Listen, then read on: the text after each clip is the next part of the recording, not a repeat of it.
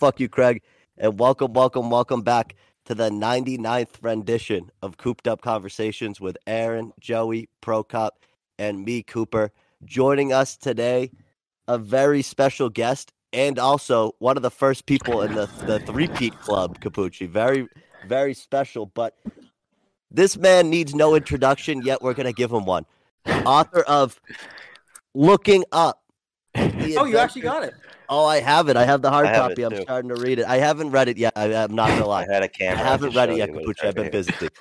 But I will read it. And for the podcast's sake, I've read it. It's a great book. You need to read it. But I haven't read it either. You haven't read your own book? I read it out of order, but I never read it. See, I agree. I don't think, is it just reading your own book? Does that feel like the same as listening to yourself speak? You think? Because I don't like hearing myself speak. So I don't know if I'd want to read like myself. Can you hear me? Is that not working? Are you here, Capucci? I can hear. Okay. Did you hear Aaron's question, or did that cut out? I can't hear Aaron. I nothing that Aaron has said or done do I hear. Really? No, you haven't. You might have him low on your end. You might be able to turn up his volume if you like right click on his name. It might be a little volume bar. User volume is all the way up. Oh, okay. Maybe Aaron's got you muted. That's weird. No, I can hear Matt. Can you guys hear me? Yeah. I can hear you too. That's so fucking weird. I hear Aaron, nothing. leave and come back. Yeah, you just. All right. That covers that. Yeah, I know. Dude, it was a prank. Get down to You could hear brass the whole time. We haven't used Discord in like 3 episodes in a row. It's weird again. Yeah. Who else can we vote off the island tonight? Prokop's probably next, dude, if he wasn't recording. But luckily, I'm just kidding, Prokop. Aaron, try to talk. See if Capucci can hear you. Hey, can you hear me, Matt? You're good this time. That was weird. That is super weird. Aaron, ask your question again. This is sloppy. It's too late. The flow is ruined. We'll get back to it later. The flow's ruined. What he wanted to know was I'm not going to ask. So you were talking to us right before the podcast started. You got LASIK 2 years ago. It was your birthday gift for yourself. You left off before Prokop rudely interrupted you. It was like, we need to make this content. You can't just give us a story. You said that you didn't want to pay for the Uber back home. Yeah, so I live like 0.7, 0.8 miles away from this place, LASIK Plus in Alexandria. And I thought to myself, why would I pay $24 for an Uber for 1 mile? Plus now. Despite having just dropped $4,000 on LASIK. So LASIK itself is actually, they're reshaping your cornea. So they burn the edges of it using a laser. It's no contact, takes about 15, 20 seconds per eye. And then, and your eyes have these numbing drops in, but they say be home within 15 minutes and try to fall asleep because otherwise the pain will hit like this. I don't think too much of it. And, I'm wearing these crazy glasses. I can kind of see, not really, because my eyes have just had laser shot into them. And I'm walking down the street like Mr. Magoo. And I have these big glasses on, not really able to see much of anything, wandering through traffic on these busy highways. And it got to the point where, obviously, the eye drops ran out. And now I'm essentially crying tears, not because I'm sad, not because of the pain, but because, it stings so much. It's like someone shooting hot pepper into your eye that it's tearing nonstop. And my glasses have now fogged up. So I'm drenched in like this sweat and these tears from obviously the pain of the eyes. Also, I can't see anything. Finally, I stumble back to my apartment and I just take some painkillers and stuff and wake up about 4 or 5 hours later. But it was miserable for a little bit. So moral of the story, if they tell you to get an Uber ride home, do it. I was going to ask, do you think do you think the $24 might have been worth it? No, because it would have taken to show up. Has anybody seen the movie Prisoners? I have not. No? Oh, I don't watch movies. Doesn't matter. Man. That's the most absurd thing ever. The kid you have like 18 jobs and you're not going to pay $24. See, that's worth it to me. A mile walk on a normal day, I agree. Like, that's not like, even if you had like wait, why don't you just walk? He did walk. Oh, I thought I walked, drove. but no, I if walked. He drove. That's a crime. Yeah. I didn't drive for like 48 to 72 hours afterwards. By then I was fine. Like I could see everything. It was 2020. But yeah, highly recommend LASIK. If you haven't had it or you're considering it, definitely do it. Dude, we're gonna start a GoFundMe for Joey because he's been. I wish they had colorblind LASIK. Imagine if they could like fix your colorblindness, Joe. That would be fucking dope. How much money would you pay to fix your colorblindness? Oh, not a lot. Really? I feel like at this point, am I really missing out? Like, you guys ever been floored by a color? But you're just red and green, right? Yeah, but it goes into pink and like brown, and it's all. But those are vibrant colors, Capucci. So like you know how like Yeah. you first come into like a valley like in Vermont in the summer and you see all the green leaves and the mountains and how like vibrant that is on a blue sunny day, and Joey just sees gray. That's not. I don't just see gray. I see brown. That's Joey worse, green. dude. I'd rather see gray. Joey, I I feel have like the colorblind glasses though, and like I wasn't blown away. oh, okay. That's Because what I don't was think gonna those ask. things are real, dude. I think those things are a scam. Who I tests I those? think what we need to do is have Joey sing that Stevie Wonder song, "A Wonderful World," but with his own rendition. I see leaves around, I Be a think pop punk. gray grass too. I think I would definitely fix my vision, like my nearsightedness, before I fix color. That'd be my take. Oh yeah, that's kind And of. I wouldn't probably go to a place called LASIK Plus now. I'd probably go to like. No, it was great. Dr. Neil Doctor. Willis is highly recommended. You know, LASIK is the most safe elective procedure in the world. I LASIK? definitely want to get it, but they told me I had to wait till I was older to get it. I asked LASIK if- What they want is surgery? for your Yeah, go ahead. they want your prescription to kind of level off for 3 years because it makes no sense to do it and then just have it done again or get glasses right Did after. they do one eye or two eye for you? Both eyes right away. You can They have did the one option eye of, for my of mom, waiting. and she was like cured. She didn't even need to do the other one. I don't know how that works at all, but I didn't know people actually got LASIK because it's What? not a thing in my world. It's just not a thing in my world. I've never heard somebody My get uncle it. got it None too. of my My family's uncle- gotten it. I don't know if single family members gotten it. I had really bad vision and I wore contacts forever and it Yeah. just would dry out my eyes to such an extent that it was miserable. But yeah, I got LASIK and it's been life changing. Is it Yeah, like a in the morning. on my list. BBL for nerds? That Brazilian butt lift. Hey Aaron, how close is the mic to your mouth? I put it a little closer Inside just his because mouth. no one can hear. Oh, okay, because it sounds. I'm just. I was waiting for that to Okay. hear it because before just you, wa- like people weren't. Okay, You yeah, no, eating that's fine. oysters in I just there? wanted to tell you before we got too far in. But I'm glad you did. so Capucci, the book just came out. What have you been on like a book tour? Did the publishing company make you go on like a tour? You said like a local tour, right? Is that what you ended up doing? Yeah, I did a couple events down here in DC, Alexandria. They were all jam packed, which was nice. I was honestly shocked people showed up. And I'm doing some sort of thing, I think in Fairfax County, either this weekend or next week. I should probably check the date because I'm required to be there. It And was today. honestly, I missed a podcast yesterday, so I have that rescheduled for Thursday. And then, yeah, I'm going to, I did a thing on Fox Business about it. I'm going to, actually back to Plymouth on November 15th, November 16th. I'm doing one of the things at like one of the local elementary schools.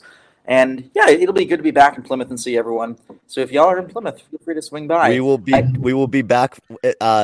Depending on what day you're there, we will be coming back from Amsterdam that day, Oh. either the 15th or 16th. So I want to go to Amsterdam. I'm going to, at the end of November, I'm going to Australia. And I am pumped.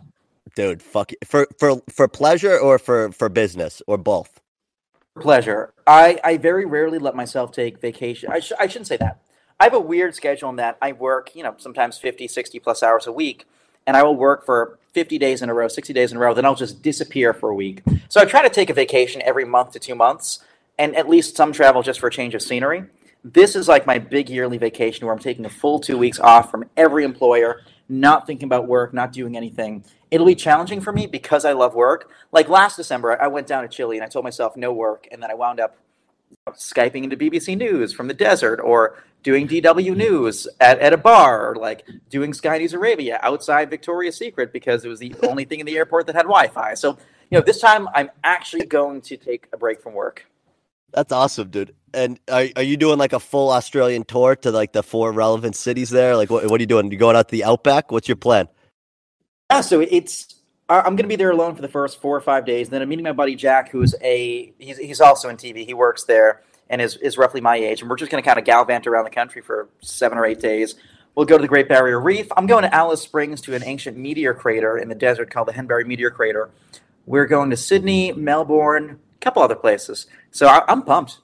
Dude, Can't that's wait awesome. to get there, and I'm stressed about the idea of not working. I genuinely struggle with not working if I don't have anything to do. Like, I went on a cruise back in February. That was great because I had no Wi-Fi and I couldn't work. But if I can't work, like, I'm gonna work. I can't not work. Dude, you're a special breed. I would not peg you as a cruise guy. Where was this cruise?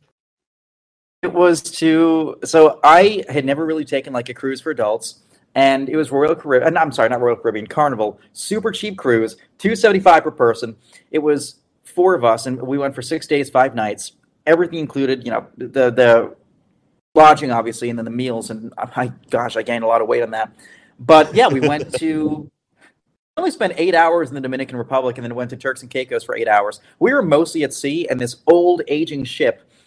It was awesome. It was great. I was going to say, you like a value, man. The all-you-can-eat buffets and shit, that must have been right up your alley.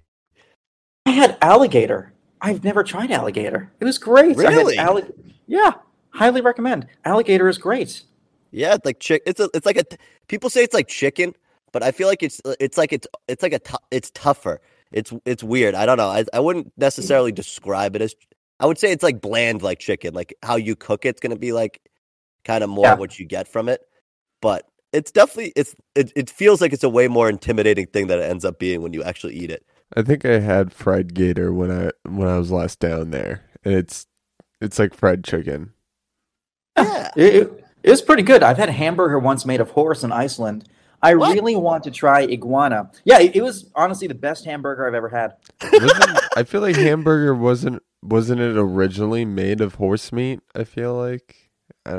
No. Where are you pulling that from? I don't know. I feel like that's a thing, a grade school thing that maybe I'm pulling out of my ass. See, I feel like horses have been that thing that like normally isn't internet. eaten. Like they were way more valuable to not be eaten. Other than IKEA. I will say I have had horse meat. I don't think like knowingly, but now knowing that IKEA's meatballs were made with like 58% horse meat, it is pretty tasty. It's a lean meat. It's like venison. Have y'all been to Costco? Have y'all tried the Costco food court? That place deserves a Michelin star. They have everything. A slice of pizza. I mean, that's enough. They should serve it with like a stretcher. But my gosh, it is so insanely good, and the value just can't be beaten. Did you hear that, Kirkland? Here's the deal. We've been begging you for ads all fall. You just got a published author, a man who's been on BBC, on our podcast, plugging Costco's food court. That was not planned. Please, Costco, make this a Kirkland podcast. We are big Costco guys, Matt. The chicken bake. Have you ever had the chicken bake? I have not. Actually, no, I've had a couple bites of it. Yeah. $3.99, you get a chicken. It's like basically a chicken bacon ranch. Get the fuck out of here, dude. Costco food court is where it's at. The CEO, I don't know if you've heard, but the CEO literally threatened like the chief financial officer. If you ever raised the hot dog price, he'd fucking kill him or something like that. Insane. I dedicated my book to Waffle House. If y'all have never been to Waffle House, like that's my church. Waffle House is my church. It's my place of worship. And Waffle House just slid into my DMs on Twitter the other day saying you're sending me some swag. So it's I was gonna ask, dude. You have an agent, right? Get that agent on Waffle House. You don't have an agent? Good for you. Don't give him the money. So yeah, agents take about 10% of one's pay per year, which I mean, in my case, I wouldn't be willing to part with at this point in my career.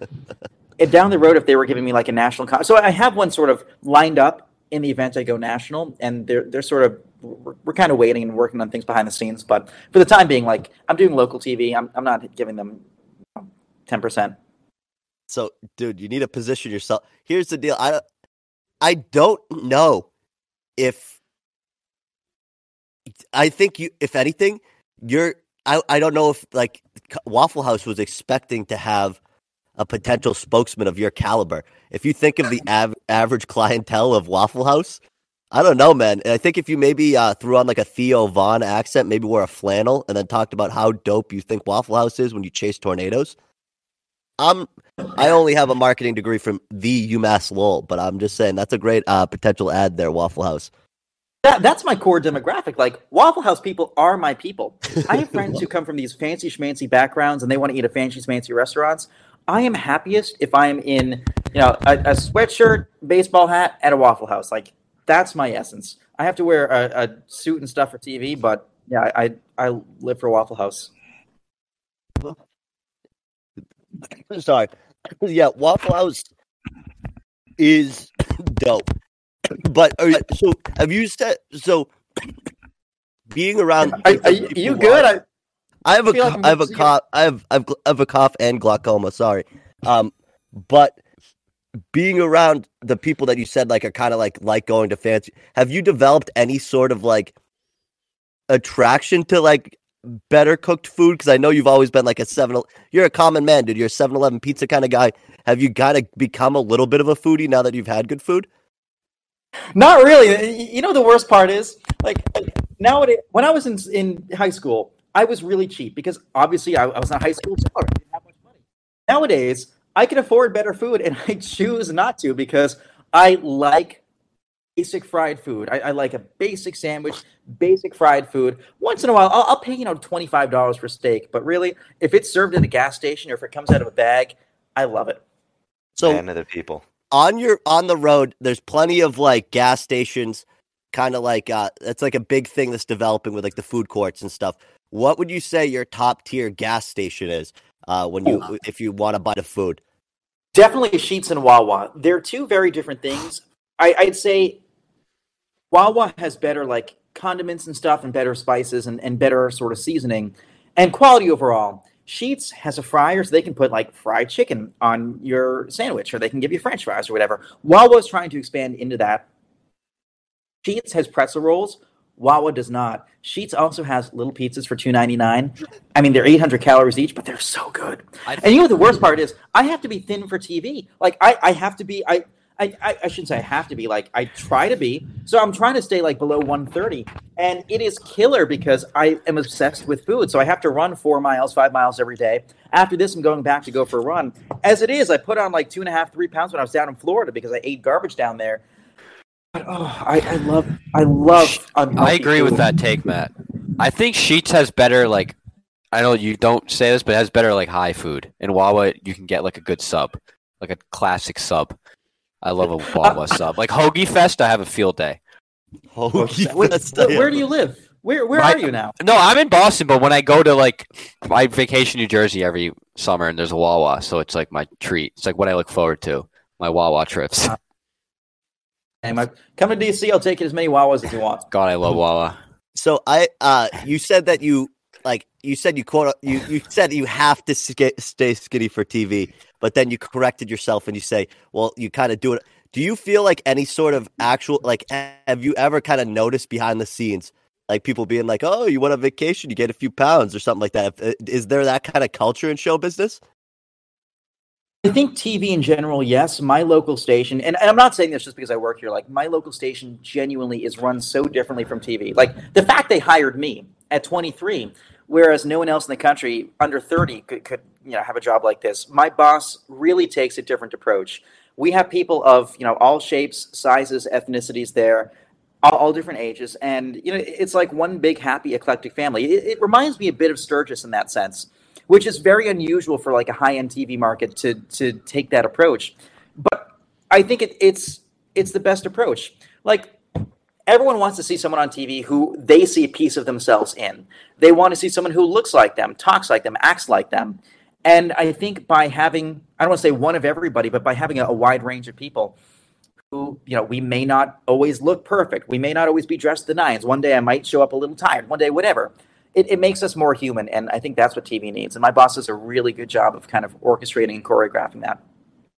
That's the one thing with cable TV in general, I feel like, that they just like really need to grasp is how choreographed and how fake everything on TV feels. Like I feel like the rise in podcasts and stuff like that really does come from the need of people to like you said, have somebody who's relatable and kind of feels like a real person. So that's kind of really good to hear that you're at a station that kind of is trying to foster that authenticity, because like you said, that's like what really is going to make people want to watch. No one wants to watch like fake people that they don't relate to at all. Absolutely. TV in general is straight off a teleprompter, and yet our station actually builds in time for just chit chat in the morning. It's especially prevalent in the morning show. We have it like 4:50, 5:50 every morning. Talkers, where 3-4 of us, the anchors, weather, traffic, whatever, we'll just sit there and talk about a story. Just talk about something funny. I'll tell full stories for my week or weekend on air, and my weather hits are just me literally geeking out about whatever I want to talk about. Ordinarily at stations, you have so much micromanagement, but my manager is super hands-off. He's like, we don't hire, people to fill boxes. We hire personalities and go do it. And it's such a breath of fresh air. I can only think of like 3 or 4 other news directors who take that approach. It's a rarity in TV. Plus, with my contract, initially what am I hearing? That's Aaron breathing right into the mic. I'm not. I'm literally not breathing. I'm not even making sound. Aaron, I swear, if I muted you right now, I could still hear you breathing out the window with that volume.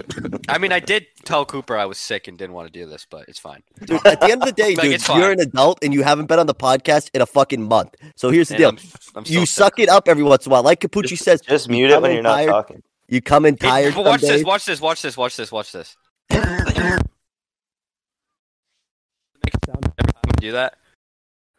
Yes, it does. I have no Exactly. idea It makes what's a going on. sound. It makes a Alright. sound.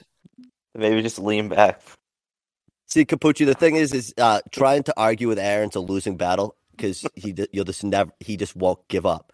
So Trying to argue with anyone on the internet is a losing battle. yeah, but Aaron is a child of the internet. I think Aaron is the internet. He's on the internet more than I think he's in the real life. So when the meta I comes think- out, he's going to adapt very well. Aaron's thoughts occur to him in like Reddit sound bites. He formulates all of his thoughts in tweets. 140 characters. I just go omega lol. Oh man, Wowzers. Aaron speaks in tweets. Aaron speaks in tweets. It's funny how Sometimes- Cooper said that, and he sometimes- just spent all day talking about TikTok. And Hey, dude, targeting here's people the deal. on TikTok. Here's the deal. Sometimes It's if- called growing a brand. Sometimes if Aaron's had one too many, he speaks in wingdings. I always speak in Comic Sans, and that's normally. That's mad funny. Cooper speaks in all caps, bold, I italic, underlined. He speaks in all caps, and then he'll be like, "Oh man, Aaron's the worst to argue with." And meanwhile, I just scream for like 30 seconds. Then Joey just speaks on special occasions. Yeah. And That'd then be rare. Prokop- You gotta keep it Prokop's the same special. way. He just sits there and chuckles. He's been talking more that Aaron's been gone. I think Prokop just is intimidated by Aaron. I think is what it is. I have a big I didn't- presence. No, when we especially when we have more people on, I need to shut up more. You did. Initially thought you were Aaron when I logged on. You look like a mature, groomed Aaron. I'm pretty groomed right now. Yeah, I bro. look like Matt. if what you want Aaron to look like. Yeah. If I Aaron, haven't seen you for like 4 years. Actually, no more than that, like 6 years. you haven't seen Aaron in 6 years. What? No, not since freshman year, right? I don't That- believe that. Sounds about right, to be honest with you. I don't think So I I've remember you seen gave us the any tour y'all of since- Harvard that time. I don't remember what year that was, but Had to Yeah, have been that was freshman year. yeah, that was either freshman or sophomore year for sure. 2015. Yeah, fucking way. Too long, dude. That's why when we come back from Amsterdam, we look like zombies. We'll come and make sure we say hi. But, dude, by the way, my dad just pulled in. He wonders why he's going deaf, man. He was fucking blasting goddamn radio. I heard the car coming from a mile away. Anyway, but yeah. So Capucci, you were just out of Florida for the hurricane. The one thing I was wondering, because I didn't like watch too much of what caused Florida to flood? Like, was it just the strength of the storm where it hit? Like, what made this storm so devastating? Yeah, so we had a two-pronged reason as to why Florida saw so much flooding. Obviously, freshwater flooding from rainfall and coastal flooding from the surge. Storm surge is a rise in water levels above ordinarily dry ground. You have onshore winds pushing water ashore. And so south of the storm center, you had winds onshore 110, 120 plus miles per hour that just shoved 15 feet of water against the coastline of Fort Myers Beach, San Carlos Island, the Naples area up towards Sanibel Island. And they essentially saw this wave of water come ashore. It wasn't just one wave, but just this constant rise of water levels that came to the height of a 2-floor building. The issue, too, a lot of these places are only 4 or 5 feet above sea level. And if you have a 15-foot rise in water levels, suddenly you're inundating the entirety of Fort Myers Beach. I've been there before prior to the storm, and I've been there now, and virtually nothing is left untouched, which is pretty sad. When I was there, the biggest thing that always stays with me when I cover disaster is a very distinct smell of disaster. You smell, it smells like the world's biggest chainsaw. You smell splintered wood in the air. You smell asbestos and insulation. You smell leaking gas, leaking fuels, rotting things in general. That's the only way I can describe it. Rotting food from refrigerators, but also rotting animal carcasses, birds that were left impacted by the storm. So, Fort Myers has a long way to go in terms of recovery.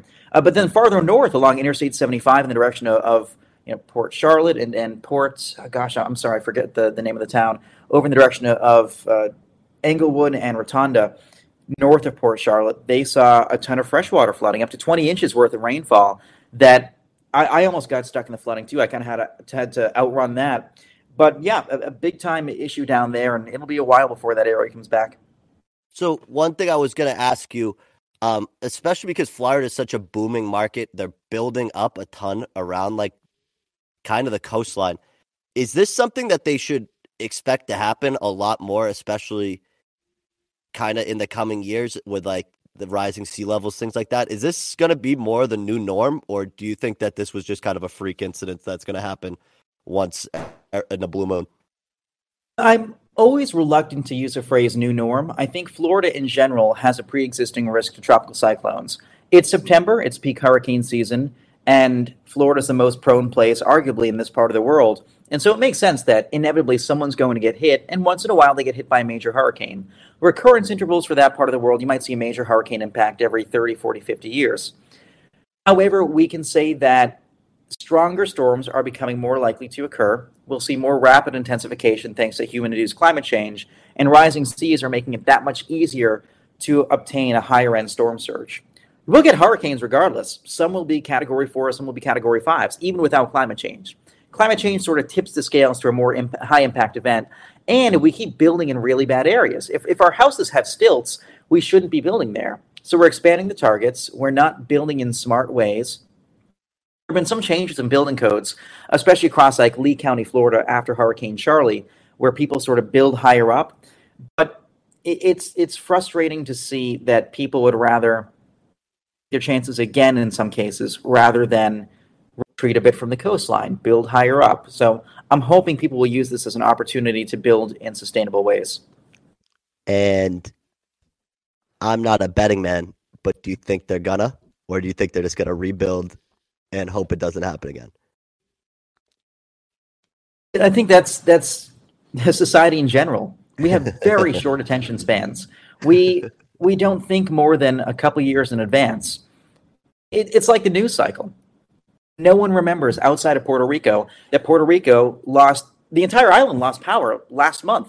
It was a devastating event for a lot of people, and people forget about that. People have forgotten that a Category 5 hit the United States back in 2018. People largely forget, other than in Houston, about Harvey. People forget about Irma, Maria, all the other biggies, Florence back in 2018. So folks have a very short attention span. As long as it didn't impact them, no one will change anything. But the U.S. in general is a very reactive society, and so I don't really have high hopes here, unfortunately. But I keep stalling because I see Cooper just ran away. Yeah, his dad must have ran up on him and said, I got to do something. I know you're doing a podcast and trying to grow your brand.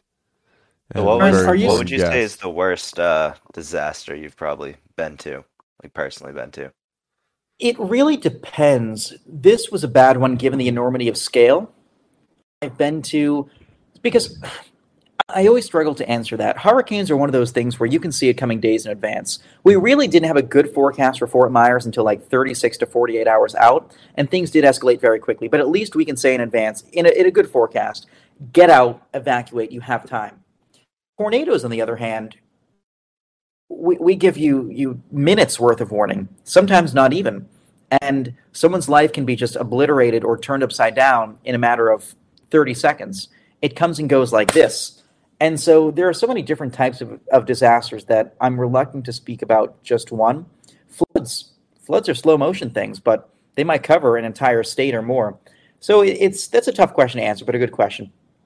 Welcome back, Cooper. Yeah, wasn't there a flood recently that was like, it wasn't in America. I think it was like Pakistan. I'm pretty sure it's Pakistan. like yeah. Like Yeah, what is it? took What out is it, the like whole place. 40% of their country's flooded right now? Something like that. It's been historic there. You've had some places see meters worth of rain in a single month. Part of the reason being the monsoon. You have air move inland from the Bay of Bengal and also the the Arabian Sea that goes inland, and because of course it's warmer over the land, so that causes the air to heat up. It pulls in air from the ocean to replace it. You just get this kind of constant moist flow out of the south that culminates into downpours and thunderstorms. It's just nonstop. It's really bad over there, unfortunately. And so it was just because it rained for like a month straight, and they weren't kind of like it. Does that happen there like often? When was the last time something like that happened? Do you know? That pretty much happens every year, not to this extent. Some years you get more active monsoons, other years not so much. We get a monsoon here in the United States too, across the Southwest, Arizona, New Mexico, parts of Southern California, even Utah and Southwest Colorado. We get a monsoon there. Monsoon just means seasonal wind shift. And we get a bit of both Atlantic and Pacific moisture that moves into the desert Southwest between like early July and mid to late September. So we get a monsoon down there too, just not as bad as what happens over in the Indian subcontinent. So, not to jump back to where we were, but you mentioned how you guys kind of were accurately able to predict this storm and tell people to get out. Now that you went down there, did a lot of people actually evacuate, or did people kind of really think they could make it out and then, or not make it out, but make it through and then kind of were mistaken? So I think two things happened. We forecast the storm to bring significant impacts, but it came ashore stronger and much farther south than we were forecasting, even 36 to 48 hours in advance. So the forecast didn't come together as well as it potentially could have. The other thing, too, a lot of people in that same area were impacted by Charley, Category 4, low on Cat 4, in 2004, August 13, 2004.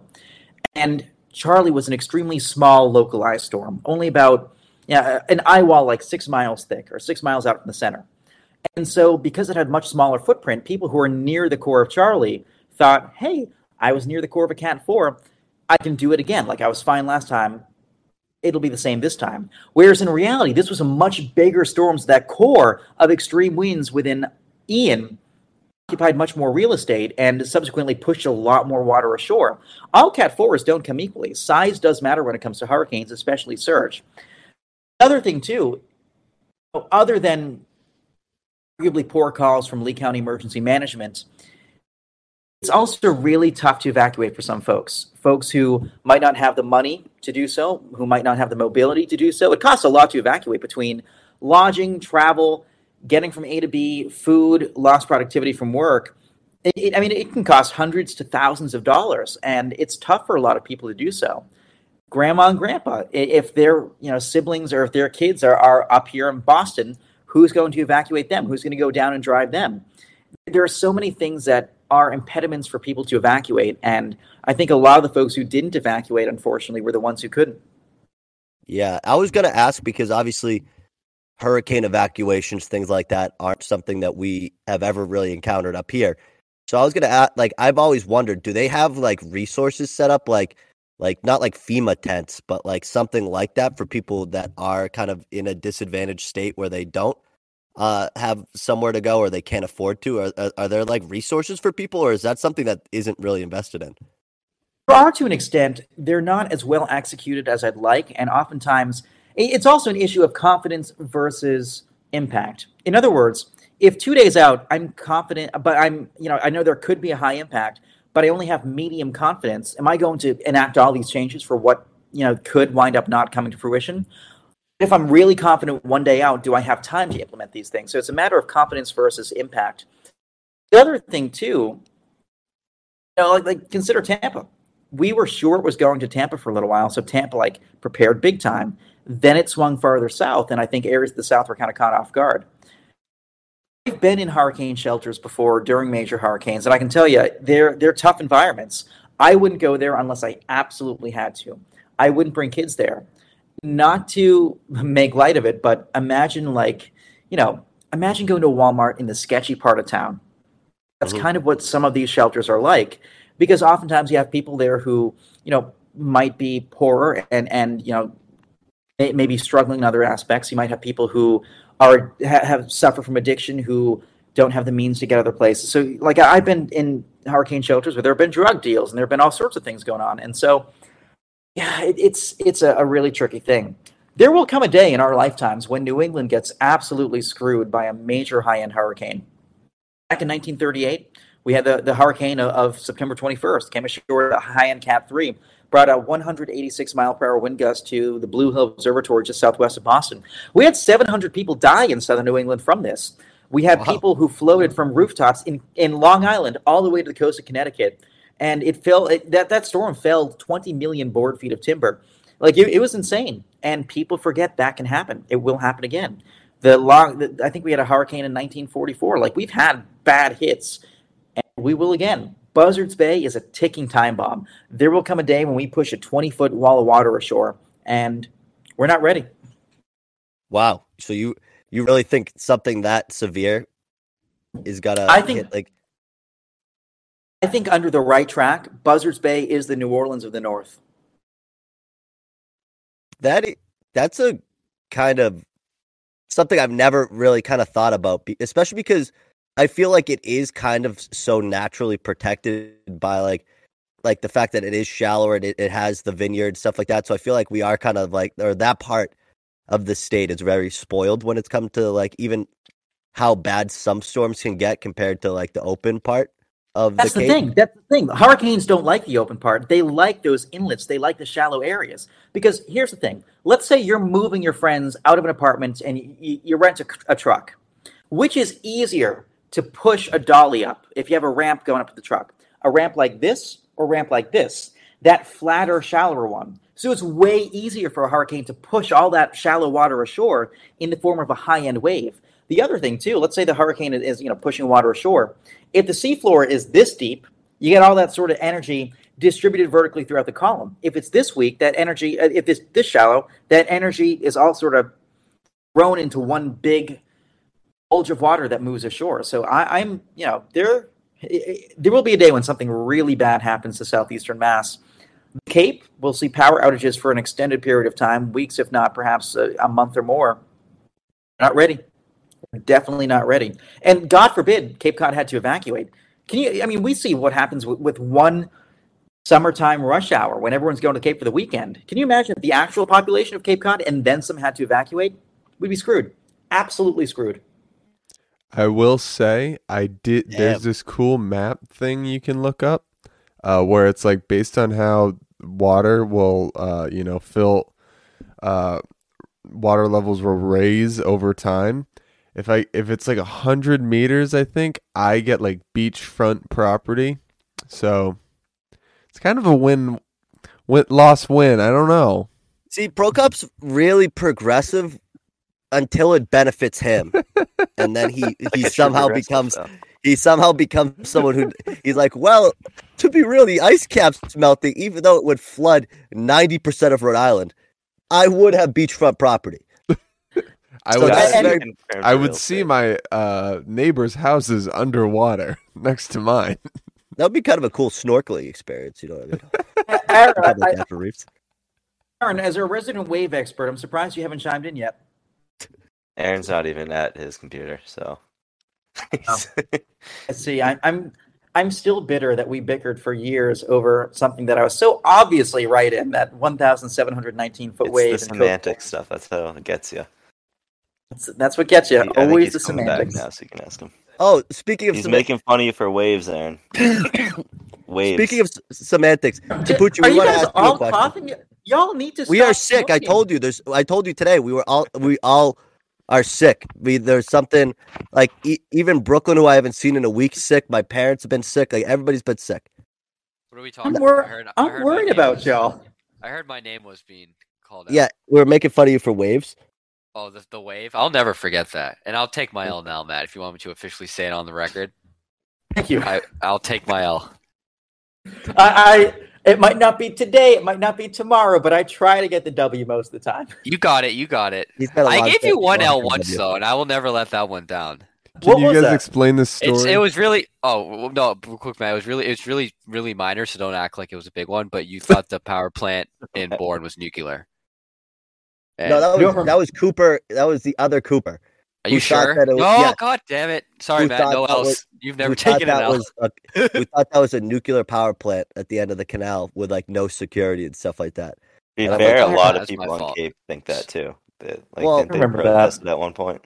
Well, their brains are mush from being around Otis and all the runoff and stuff into the water. But did y'all hear about Colonia High School in New Jersey? No. So is it one of those wastewater schools? It's from what I've read so far, it's pretty scary. Like 100 or more people have got this really bizarre brain cancer or very rare cancers, and it reminds me a bit of sort of some of the things we've heard about Otis, but also, you remember Love Canal back in near Niagara, New York. A lot of those super PAC sites. Colonia seems to be one. They say they have no record of how the land was used prior to like 1950, and it appears they pulled in soil from this toxic dump, and yeah, it's interesting. But yeah, that sort of stuff around like that, Otis, that all fascinates me. Well, yeah, driving around that part of New Jersey, you feel sick. That whole state's honestly, something else. A lot of waste in that area.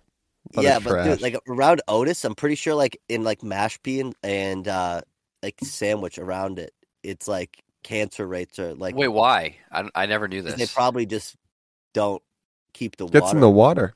Yeah. But what's in Otis? It's a military base. Who knows what they're doing there? Okay, I just didn't know if it was like. There's also been people there forever, like way too long. Just probably dumping shit. Yeah, because you got to think before the whatever thing protects the environment. EPA. Before the EPA, dude, they were probably just like dumping shit in the woods, pouring stuff in the creeks. They dumped radio sand, bro. That probably just fucking went right into the watershed right away. Dude, they tossed radioactive waste off of ships like post 1945, like the war ending. They're just like, let's get rid of this toxic waste. Throw it over. Throwing it in the ocean. It's never a bad idea. It's like the car batteries meme, but like to another level. Why put it somewhere when you can just dump it in the water? It goes away. Anyways, speaking of the EPA, everybody always talks about the negatives of climate change, Capucci. Everything going wrong with the climate, the world's ending, yada, yada, yada. As I would say, especially for this podcast and our listeners, an expert on the weather, the climate, what's something positive that's been happening in the world in like weather phenomenons, climate like kind of changes? What do you think something positive is happening? I think in general, it drives me nuts when people make climate change out to be all doom and gloom. There's no bad weather per se. I mean, obviously, like a big hurricane's bad weather, but people will look at. Let's consider, for example, 110 degrees. That's normal in Phoenix. That's not normal in Seattle. And the same thing in Phoenix, which is what we call Tuesday, could have hundreds or thousands dead in a place like Seattle if they saw the same weather. So to me, the way climate change needs to be communicated isn't that the weather is just going to get bad. I think folks are sick of that. I just try to communicate it as the fact that the conditions are outpacing our infrastructure's ability to evolve. Like conditions are changing faster than we can sort of build to accommodate them. As for who will be winners of climate change, it's tough because if the climate's changing pretty much everywhere, infrastructure-wise, it's pouring out. Infrastructure-wise, it's going to be tough for folks. So, I mean, there will be winners. Like Russia might see more farmland that's arable. Same thing in Canada. Like they might have more farmland farther north. We might get cooler species farther north too. Other species will retreat. So, yeah, I mean, there will be some winners. There will be better shipping across the North Pole if the channels continue to open up over the wintertime, or rather over the summertime. So some net positives, but mostly negatives. Is anything good happening on the that? That was more my question. Is something good happening on the planet? Like a good climate change, like somewhere in a like where they're seeing somewhere bounce back, something like that. I might have worded that terribly. I'm trying to think of like. Because you always, the doom and gloom part, I agree. I think everybody's so sick of. And I feel like that's the only stories we are like, oh, there's no water in the Southwest. Like, that's something we hear about climate change. But is there somewhere, like, experiencing anything good? Like, good, like animals, not animals bouncing back. Like, I don't know. It's a terrible question, probably, Capucci. I'm sorry for asking it, but what else did I want to ask? Anyone else have a question? I had a question, but it's right. kind of closer to the doom and gloom, so I don't want to ask it anymore. No, I kind of wanted to ask doom and gloom too after. I just wanted. People say I'm too negative, Capucci. All right, I'm not saying who. No, Everyone you says would I'm always too struck me negative, as- so I wanted to You be always struck me positive. as a ball of sunshine, Cooper. Always, I I feel like I'm I a heard- realist. I heard you were going to be a spokesman for Hallmark. I mean, you're that warm and fuzzy. All right, so here's the deal. Back to more on bread. Bad Remember stuff that that's time happening. you punched me in the face? I punched you in the face again. What people are gonna take that because you have a book out calling yourself a nerd. You're like positioning yourself now publicly to make it. You were an instigator in the situation as well. It was instigated. Did I react positive? Would I punch you in the face now? No. From what I recall, you were flicking people. You were instigating. Yeah, I wasn't. So that's not the case at all. So Prokop, you don't know the story. I think you What made had fun of a happened- woman, but I didn't want to say it. Cooper discovered that I hated it when people flicked my head. I'm very sensitive about my head. So he'd sit behind me in the bus. He'd flick my head every like 5 or 10 minutes. He did this for days. So finally one day I was ready. I was very turned mature. around and I grabbed his arm like as he was flicking me. And I went like this. Cooper, why are you hitting yourself? Why are you hitting yourself? I let his arms go. And then he just pulled back and wham. It was self-defense. Uh-huh. I think in Massachusetts it might not be self-defense, but if you go somewhere to like Texas or Florida, I think I would win in court.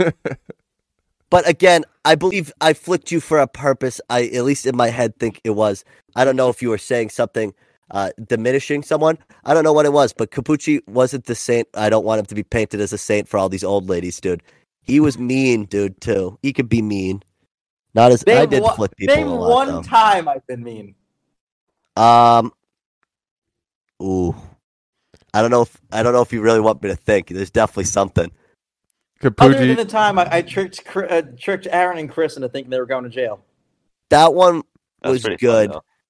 There was something else. I will think of something, dude. Don't you fucking worry. That's gonna be my task for the next fucking. I'm gonna Coop start tried to journaling. paint dude, me trying to- out as a bad guy when I Hold had my up. friend Here's the on. deal. Here's the deal. He was like, You're "Are you a bully?" you're- I'm not a bully. I would say Cooper used to be when a I was bit of a bully. 13, Oh, 13, not potentially. I didn't learn empathy until college. What do you want me to do? I'm trying to be better. I haven't bullied anybody in years. I don't even think I would see. Would you go home and consider yourself like, oh, like I'm scared to go to school tomorrow because of Cooper? I don't think ever. No, I wouldn't There's say a, that. there's a little bit of a Capucci, pause. you always defended yourself though. See, that's the thing. You kind of like I feel like you got the bit, and that's the problem. I don't get some people don't get I'm doing a bit. Most of it's a bit. It's always been bits. Cooper, you found out what bits were like a year ago, and now you just. But that's what I've always been doing. See, here's the deal. Is that how I'm it a works? comedian. It's I've not how always it been a works. comedian. I was trying to perfect my craft. It went from immature flicking to now making fun of English people on TikTok. It's called So progression essentially- as a person. I'm sorry I wasn't perfect at 13. What you're doing now is just that immature flicking, but a metaphorical flicking. Of I'm sorts. not immature flicking anybody. Really, gone full circle here. See, that's the problem, dude. It's I'm fighting the character on a daily basis. It's not easy to contain the character. At least I'm not like some Jeffrey Dahmer serial killer. My character is I instigate. Sorry. If you don't see, here's the deal. You need characters like me. Think about it. If you don't have a character like me, dude, you're just going to work 9 to 5. You're always. And the thing is, too, is I feel like once people get to know me, I'm worse. I'm definitely. It's more of like, but like outwardly, I'm a very shy, anxious person. If you met me now, you wouldn't have ever thought I would flick Capucci in the air. Cooper, I'm reading his first chapter right now, and you're mentioned at least 5 times. That's great. I'm not even joking. I'm sure I'm in some manifestos, dude. Somebody's, but He actually has it as his backstory. My 13th reason why. oh. oh. Reading it right now, I swear to God. Can you read it out loud for us? Aaron was reasons 1 through 12. Yeah. All that See, that's after the thing. You can't just Cooper- put you can't just paint me as the villain. All We were- that after flicking Cooper, and then I apparently am worse. Dude, here's the deal. If I think by I the way, just I didn't really, even I do really anything, I like the font of your book. But anyway, here's the Thanks. deal. It's Times New Roman, I think. But it's bolder. It looks bolder. At least one of the pages I opened. There's actually a mistake on the cover of my book. There's like a huge paint splotch. I don't know what happened. There are It's many pubic. mistakes. in It's the a book. pubic school. Yeah, it's No, a no, cubic I'm school. talking But here's about- the deal, Aaron. No. Back, we're not deflecting, Joe. If you go back to it, it wasn't just me. We were all assholes. You can't wasn't We an are asshole at different all. level. Yeah, I was pretty good. yeah. at You that. want to, Aaron? Here's the deal. Do you I love the yelling. It's so Do easy. you want me to dox you now, dude, about shit you did in high school? Don't you get me started. No, that's what I'm saying. All of us almost got kicked out of school the last 2 weeks. Who was the asshole? Just me? Yeah, right. I thought, Be fucking real. I thought he was talking about me. Like I don't. Think Yeah, Aaron, I was mean talking to about Matt. you. No, I'm talking. You're so. I thought I was What talking did you- about Matt. What did y'all You're almost doing- get booted out for? Let's not You talk guys about almost it. got. Oh, yeah. First off, yeah, Aaron. I didn't even punch. I punched him in the fucking forehead. I wasn't trying to do him anything damage. Cooper, you got. I just was asking if I did anything to Matt specifically because that's I what the don't. topic was. I'm sure I you think did. I was something. grand to Matt. We watched movies together. Aaron, Wait, you I were hung grand. out with Matt all the time too. When we I just went had to hear bowling. it from the source. Cooper, Now you I'm didn't all, come to now his I'm all, pool now I'm all party, so sensitive. Now I'm all sensitive. It took y'all a while, about 3 years, to fully warm up to me, but then we were good. I was always warmed up to you. See, that's the thing. People don't think I appreciate their character. I appreciate Capucci. I would classify you as an absolute character. You couldn't write a movie character to sum you up. You just can't. You're just an absolute. You're a unique character, and I've always appreciated that. That's the thing. I always was warmed up to you. We just were.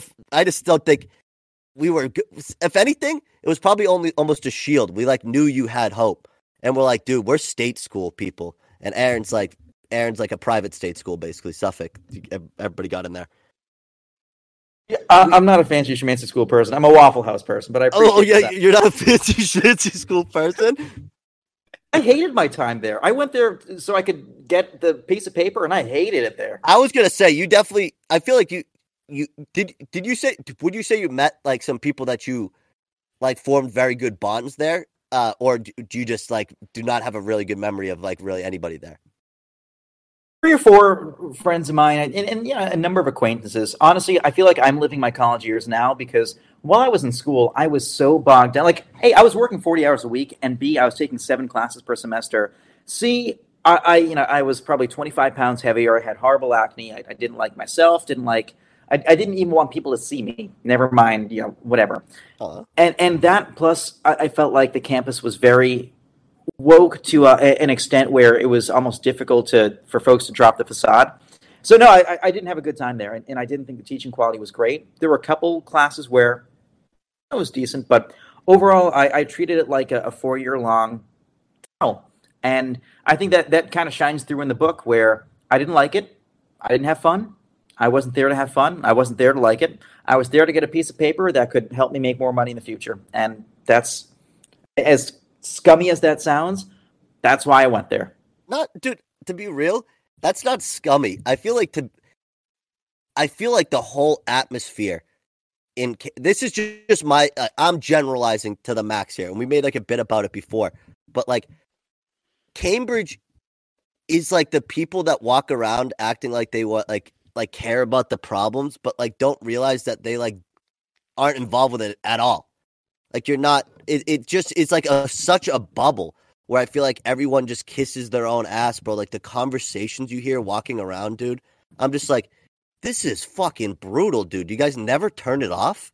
Like, it just seems like you have to, like, build yourself up to such a degree to, like, fit in there. Like, and that's just me observing as an outsider. It just feels so fake. It feels like a place that it's not authentic. Like, no one there feels legit.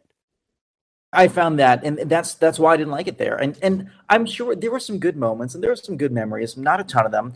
I think the issues were twofold. Number one, I didn't like myself at that point. I was not very comfortable with myself, and I ultimately I was pretty I wouldn't say antisocial is the right word, but I was very shy. Like you'd never see me go up to a big group of people. I'd never go to a party or anything like that.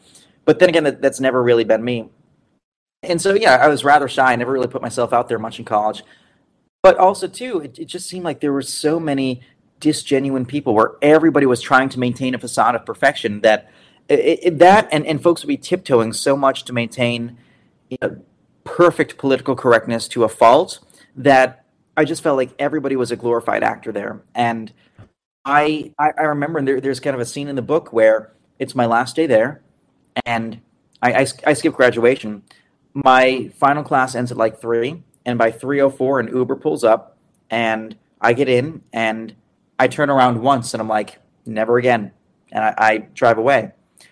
Harvard did a lot for me. There were a lot of really good people there, and there were some great connections I made. Ultimately, it's a chapter of my life that I've closed the door on, and I'm sort of happy with that. I got the piece of paper. That's all I need. That's crazy. Would you say like the resources there were kind of like unmatched? Would you say like it felt like you said, you used it as a tool to like more money? Do you feel like it helped you kind of grow it all as a person, just like access to any sort of resources that you wouldn't have gotten somewhere else? I mean, I got to when you go to Harvard, you get kind of a golden ticket to do whatever you want. What I mean by that is you can do anything. You can't do everything. So I use my golden ticket to travel, whether that be storm chasing, traveling on my own, study abroad, stuff like that. I did that. I also cobbled together my own curriculum, which, it helped. And if nothing else, it set me apart. The name brand aspect of it means that, if I say I went to whatever school, people may not know that. But if I say Harvard, immediately there's a reputation of, oh, like you're XYZ that precedes you. And it credibility in a way that a lot of other schools don't. I don't think I could have broken into the DC TV market at 23 with any sort of generic degree. I think the fact that I had that sort of gravitas, some prior, and plus I had no previous TV experience, but I think that the fact that I had that Harvard seal and could sort of say I made my own major there between Harvard and MIT, I think that's what got me the job. And that's what I was betting on, was that it would open doors. I didn't have fun there. Atmosphere needs some work. I think Harvard spends so much time choosing stereotypically smart people that they forget to choose passionate people. And Lord knows I'm passionate about what I do. And some. That is certainly true. But so would you say that like at MIT, did you like the professors there better than Harvard? Which one did you feel like was a more academically fulfilling? Like if you had to choose.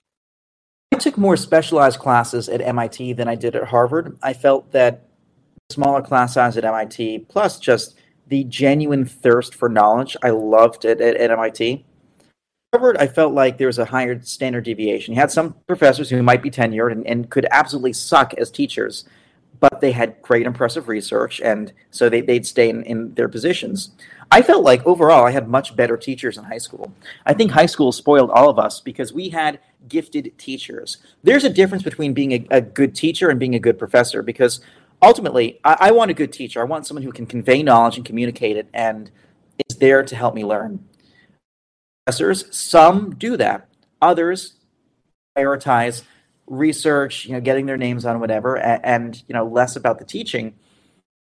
And that's their prerogative. But I felt like that was a big issue at Harvard. And not to sound ungrateful, Harvard gave me a lot of opportunities, and I'm very grateful for that. But there are some improvements that need to be made, and I think there are some big cultural shifts that need to be made. I think some of them are common on all college campuses. Let's be honest. College campuses are supposed to be a place where you can be open with your ideas, and yet college campuses are, in America especially, the place where you can be open as long as you have the same correct ideas as everyone else. I think they're so big about, let's have an open mind, and yet you can only have an open mind if it's the correct, societally acceptable opinion to have on every issue. And I'm not talking on any one issue, but that almost made it, I think that further entrenched the whole everybody has a facade thing, because everybody had to play as if they had the same opinions about everything. And only once you really got to know someone and break through the barriers would you be like, oh, like, you're chill. You're not actually faking it too. Like, I mean, you are faking it too. Like, we're, chill. Yeah, one thing I will say too, and just as like a different experience from college, like people, because to me, it always kind of blew my mind where people were like, oh, like college is super, like, at least for us at Lowell, Joe, I don't know if you could say the same. I don't necessarily feel like I felt that as much. I feel like No, definitely not. no mean, one you really did feel bothered it each other with somewhere. ideas on campus. Like there were I people was who were engineering, so that's like a complete different. No one talked about ideas. and I was business, so I mean, I definitely didn't have the most open-minded I people. But I like, was South Campus, so I had but like some. even bro, like people Yeah, like you you just might like have pro you just cup. kind of at the end of the day just say what you think. Like I don't know, I would say UMass Lowell wasn't necessarily a place that fostered like an environment for like ideas and shit. Like that is something I feel like Harvard, like you said, like it feels like it was very performative. I feel like it's also because like the stakes at like that school, like everybody has such a prestige. They had to put that on for like for a lot of people probably their whole life to like get to that point. Like who like it just feels like at least at like Lowell, one thing I would say about college is a lot of people kind of just weren't up your ass about stuff, which was good because it kind of like allowed you to grow naturally. It wasn't forced down our throats, kind of like it feels like it was to you. I don't know, man. That would stress me out, like having to be around people like that. I just couldn't do it because it's like you said, like everyone's performing. It's like that's just so weird, man. And you were saying like the one thing I kind of really like about what you were talking about, and I'm sure it's great in the book, is how you're like holding Harvard to that standard. Because I feel like if you're gonna put the prestige behind its name, or like any big institution like that, if you're gonna put the prestige behind its name, like you should also be open to making it better. It shouldn't just be like rest on its accolades. So it's great to hear someone who leaves a school like that and like kind of does have an experience like this wasn't what I like necessarily thought it would be. And Harvard has good administrators and bad administrators, but like let's be honest. A lot of the people who go to Harvard, most of them, are going to be highly successful regardless of whether or not they go to Harvard. You know, it's not just the 100%. institution. And I think it's somewhat easier for these higher level institutions to coast when they're hand choosing what they perceive to be the best or the most likely to be high achieving. I'd like to think I'd be sort of at the forefront of the meteorological enterprise, regardless of where I went. I'd be making a name for myself. Yes, sir, dude. And so I almost don't want people to associate me with Harvard because, like, I don't know. But I feel like that's sort of the case where there's not much of an incentive for an institution to change culturally if they're perceived to be churning out the best, even though they already handpicked the best. They just have to do sort of, Yeah, especially Harvard, man. I'm not saying you didn't like learn anything there, but like you said, you strike me as someone that like even if you didn't go to like I know you need a degree in stuff to be, but like personality wise, man, like even if you wanted to be like like I'm just like an amateur storm chaser, like like you have always portrayed such like a really good knowledge of stuff, but also being very relatable to people who don't understand stuff. Like everybody who listens to the episodes you were on previous to like this were all said that. They were like, it's crazy how well you convey such a high knowledge of like you were destined to be whatever. You were like, dude, when did you like if people didn't listen to the first few, when did you really know that you wanted to be like a meteorologist? I was like 4 or 5 years old. Like it's always been a thing. And you know what's funny? I've had a bucket list, and I don't want this to sound pretentious, but I've had a bucket list of sort of like career life goals, and every single one of them has come true, like in weird scenarios, like weird down to the wire things. For example, I wanted to get a TV job in a top 10 TV market by the time I turned 24, which hasn't really been done before in sort of the modern era.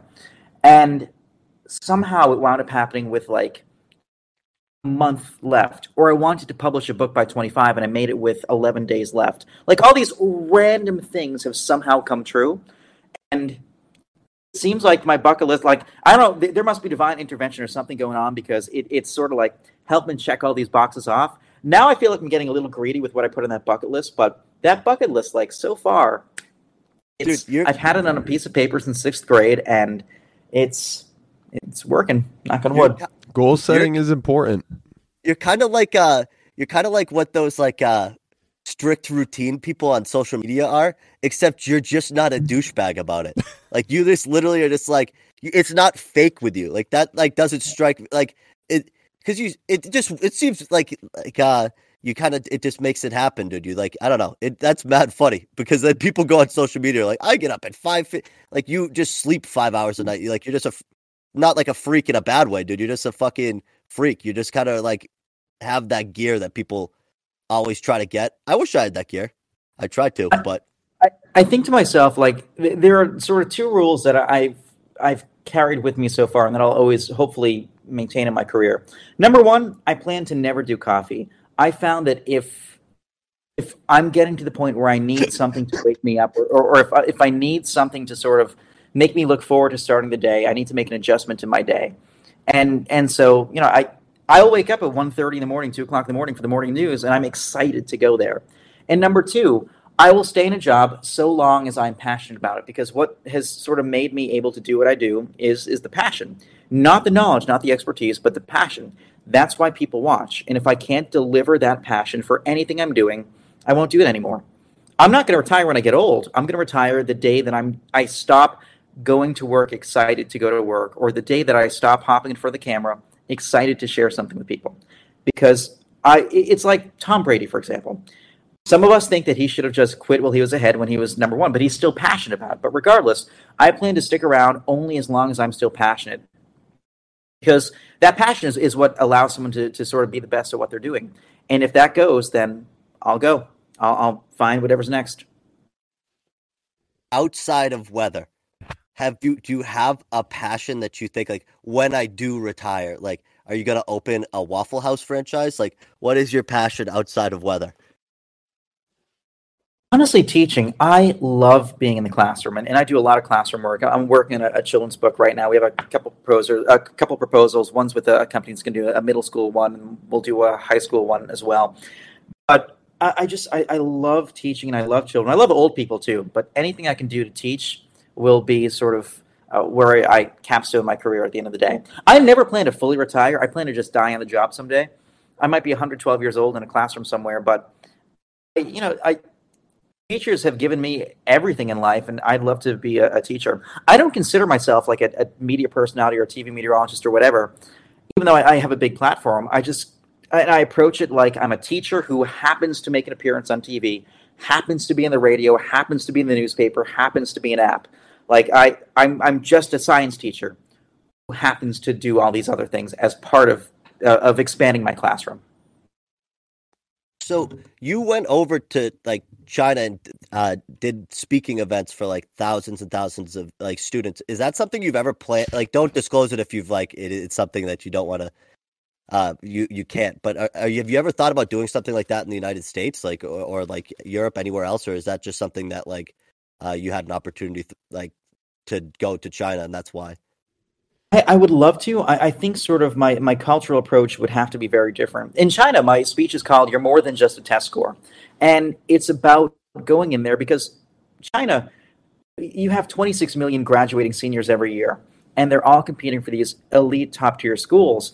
And to do so, I mean, colleges can't take essays from everybody, so they just take one test called Gaokao. It's about 3 days, and that's the sole determinant of where these kids go to school in the future and sort of how their life shakes up. And there's so much pressure on them to succeed and to get into a good school that you have suicide rates through the roof, especially because most siblings, at least, or most children until recently only had, themselves. They were only children. And it just, my message would be almost contrary to what they'd expect. They thought they were going to get a course on, or a speech on study, like it's all about the test. And I went in there as a Harvard grad, and I was like, hey, there's more to life than school. There's more to life than a good job or whatever. It's about passion. But I look at so many of my friends who went to Harvard, and I ask you? Sorry. They have these crazy high-paying jobs. I'm like, great. You make 200, 300, 400, whatever.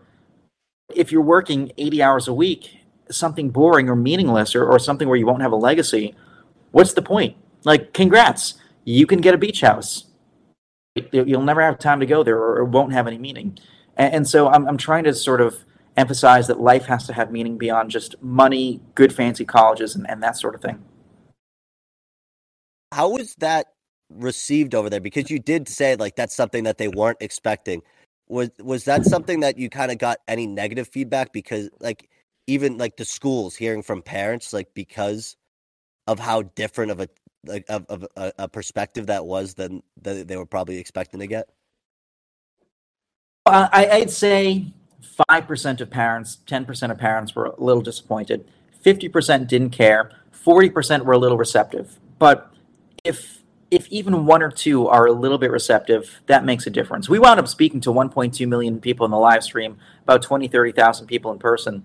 And, you know, I'd get notes from students after being like, that's the first time I've heard anything like that. I think of everything I've done, like those speeches are probably making the biggest impact, more so than any TV platform I've ever had. Those are the kids who need to hear it. I've gotten notes from kids who are contemplating suicide because they feel like their parents want them to be a doctor and they want nothing to do with it. And their whole life, I mean, especially too, like in East Asian countries, things are just so much more demanding. And we see that infrastructure-wise too. But you have kids who are told like they're not good enough unless they meet someone else's expectations. And so I try to reshape and reframe their thinking. Most of the time it probably doesn't work, but if it works, and even 10% of the time, that's good enough for me. Because, yeah, the way you got to think about it, too, is it's not even necessarily you need to change the minds of the parents. It's like the fact that kid gets that perspective at such an age where it's going to make an impact to them that they're like, maybe in their head, they're like, I'm not going to put that kind of pressure on my kids when I have kids one day. You know what I mean? So it's like, that's definitely a slow burning process, too, to like make that kind of change. I feel like, it must have been a great impact. I hope so. It's all about just planting that one little seed and hoping it sprouts. That's the goal. Absolutely. But you do you have any plans on going back there ever, or is that, especially with something with COVID, that it's not going to be likely? With COVID, there are a lot of really nice, really great people in China who I met. I think between the COVID situation, politically, some of the content of my book, I'd be reluctant to do so anytime soon. I don't know. It does make me a little nervous going over there, especially like when I've had minders and stuff. I don't know. The kids have asked me questions before that I've answered, and the minders will change my answers when they give to them, and I don't like that. And that sort of thing freaks me out. Do you speak Mandarin to know, like, at all, to know like that what they were changing at all, or is that something? No, but I had a friend in the audience who spoke fluent English and Mandarin, actually works as a translator right now. But the kids would ask me questions about, like, you know, gun culture in the U.S. or should gay marriage be allowed in China, and I answer very bluntly and very honestly, and it would change my answers, and I don't like that. Yeah, because that's like immediate censorship too. Because it's also like in their heads, if they don't know English, they're thinking like, oh, this like very educated person from another country is saying this to me. Yeah, so they're attaching essentially like Matthew thinks gay marriage shouldn't be a thing. And like represent not only me, but also America and Harvard at that point, whereas like I literally had said the opposite. Like, you know, it's just stuff like that freaks me out. And I don't want my name, voice, likeness, anything associated with something that I think could be pernicious to kids. And an answer like that, where I answer something very positive, very affirming, very encouraging, and it's turned into something that is the opposite, I don't want any association with that. Yeah, that is super freaky. I don't know that because I feel like that's a freaky situation to be in, because then you can't really fight back on that at all either, because it's like you don't obviously. I don't know. That seems like a super stressful situation, and that doesn't seem enjoyable. But yeah, I don't know. I just feel like I need to get way more comfortable traveling before I go to like a pressure.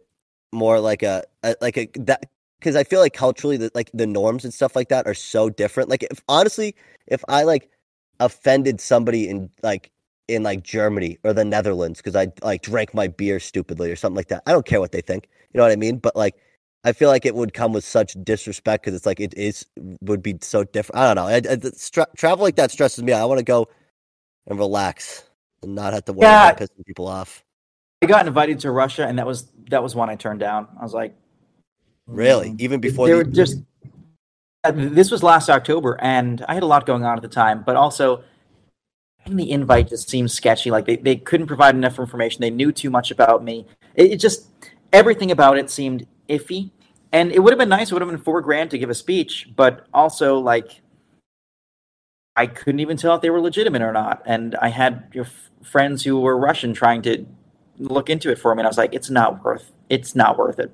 Yeah, especially going over to another like especially in your situation, dude. Like that seems like I wouldn't want to risk that. That was probably a good call on your end. Maybe a divine intervention. Yeah, there've been a couple times. I've had so many weird trips though. Like one time in China, I kind of got kidnapped. Another time, like what? Yeah, it wasn't even anything government wise. It was that I was at the airport. I've been awake for like 24 hours straight. I not thinking my best, and it was like 1 a.m.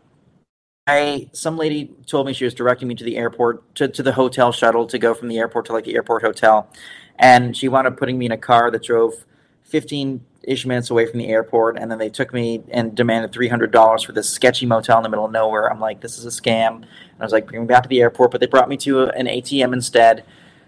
It was a fiasco. But I got back to the airport, I got my money back, and I threatened to call Chinese 911. Jesus Christ, dude. Trust Chinese 911, especially as a foreigner. Well, dude, Chinese 911 helps you, and they ask for $300 next too. Yeah, bring you to the same motel. Yes, dude. That's I also do they like speak English on Chinese 911? Like if you call them like, "Hey, I almost got kidnapped," would they be like, "Oh, 1 sec, I can speak English too"? I don't think they would they? No, but they didn't know I couldn't speak Mandarin, so I just held up the phone. I was like, 10, 9, 8, like give me my money back. Damn, that's fucking crazy. That.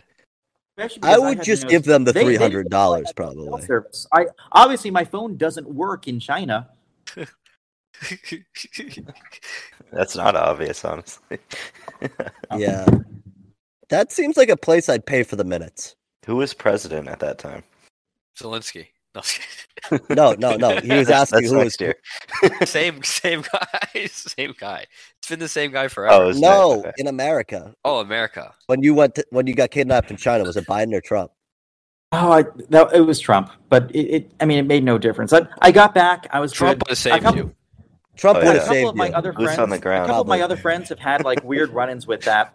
But really, yeah, I mean I like South America. It's chill. Everyone's chill. Everyone's happier.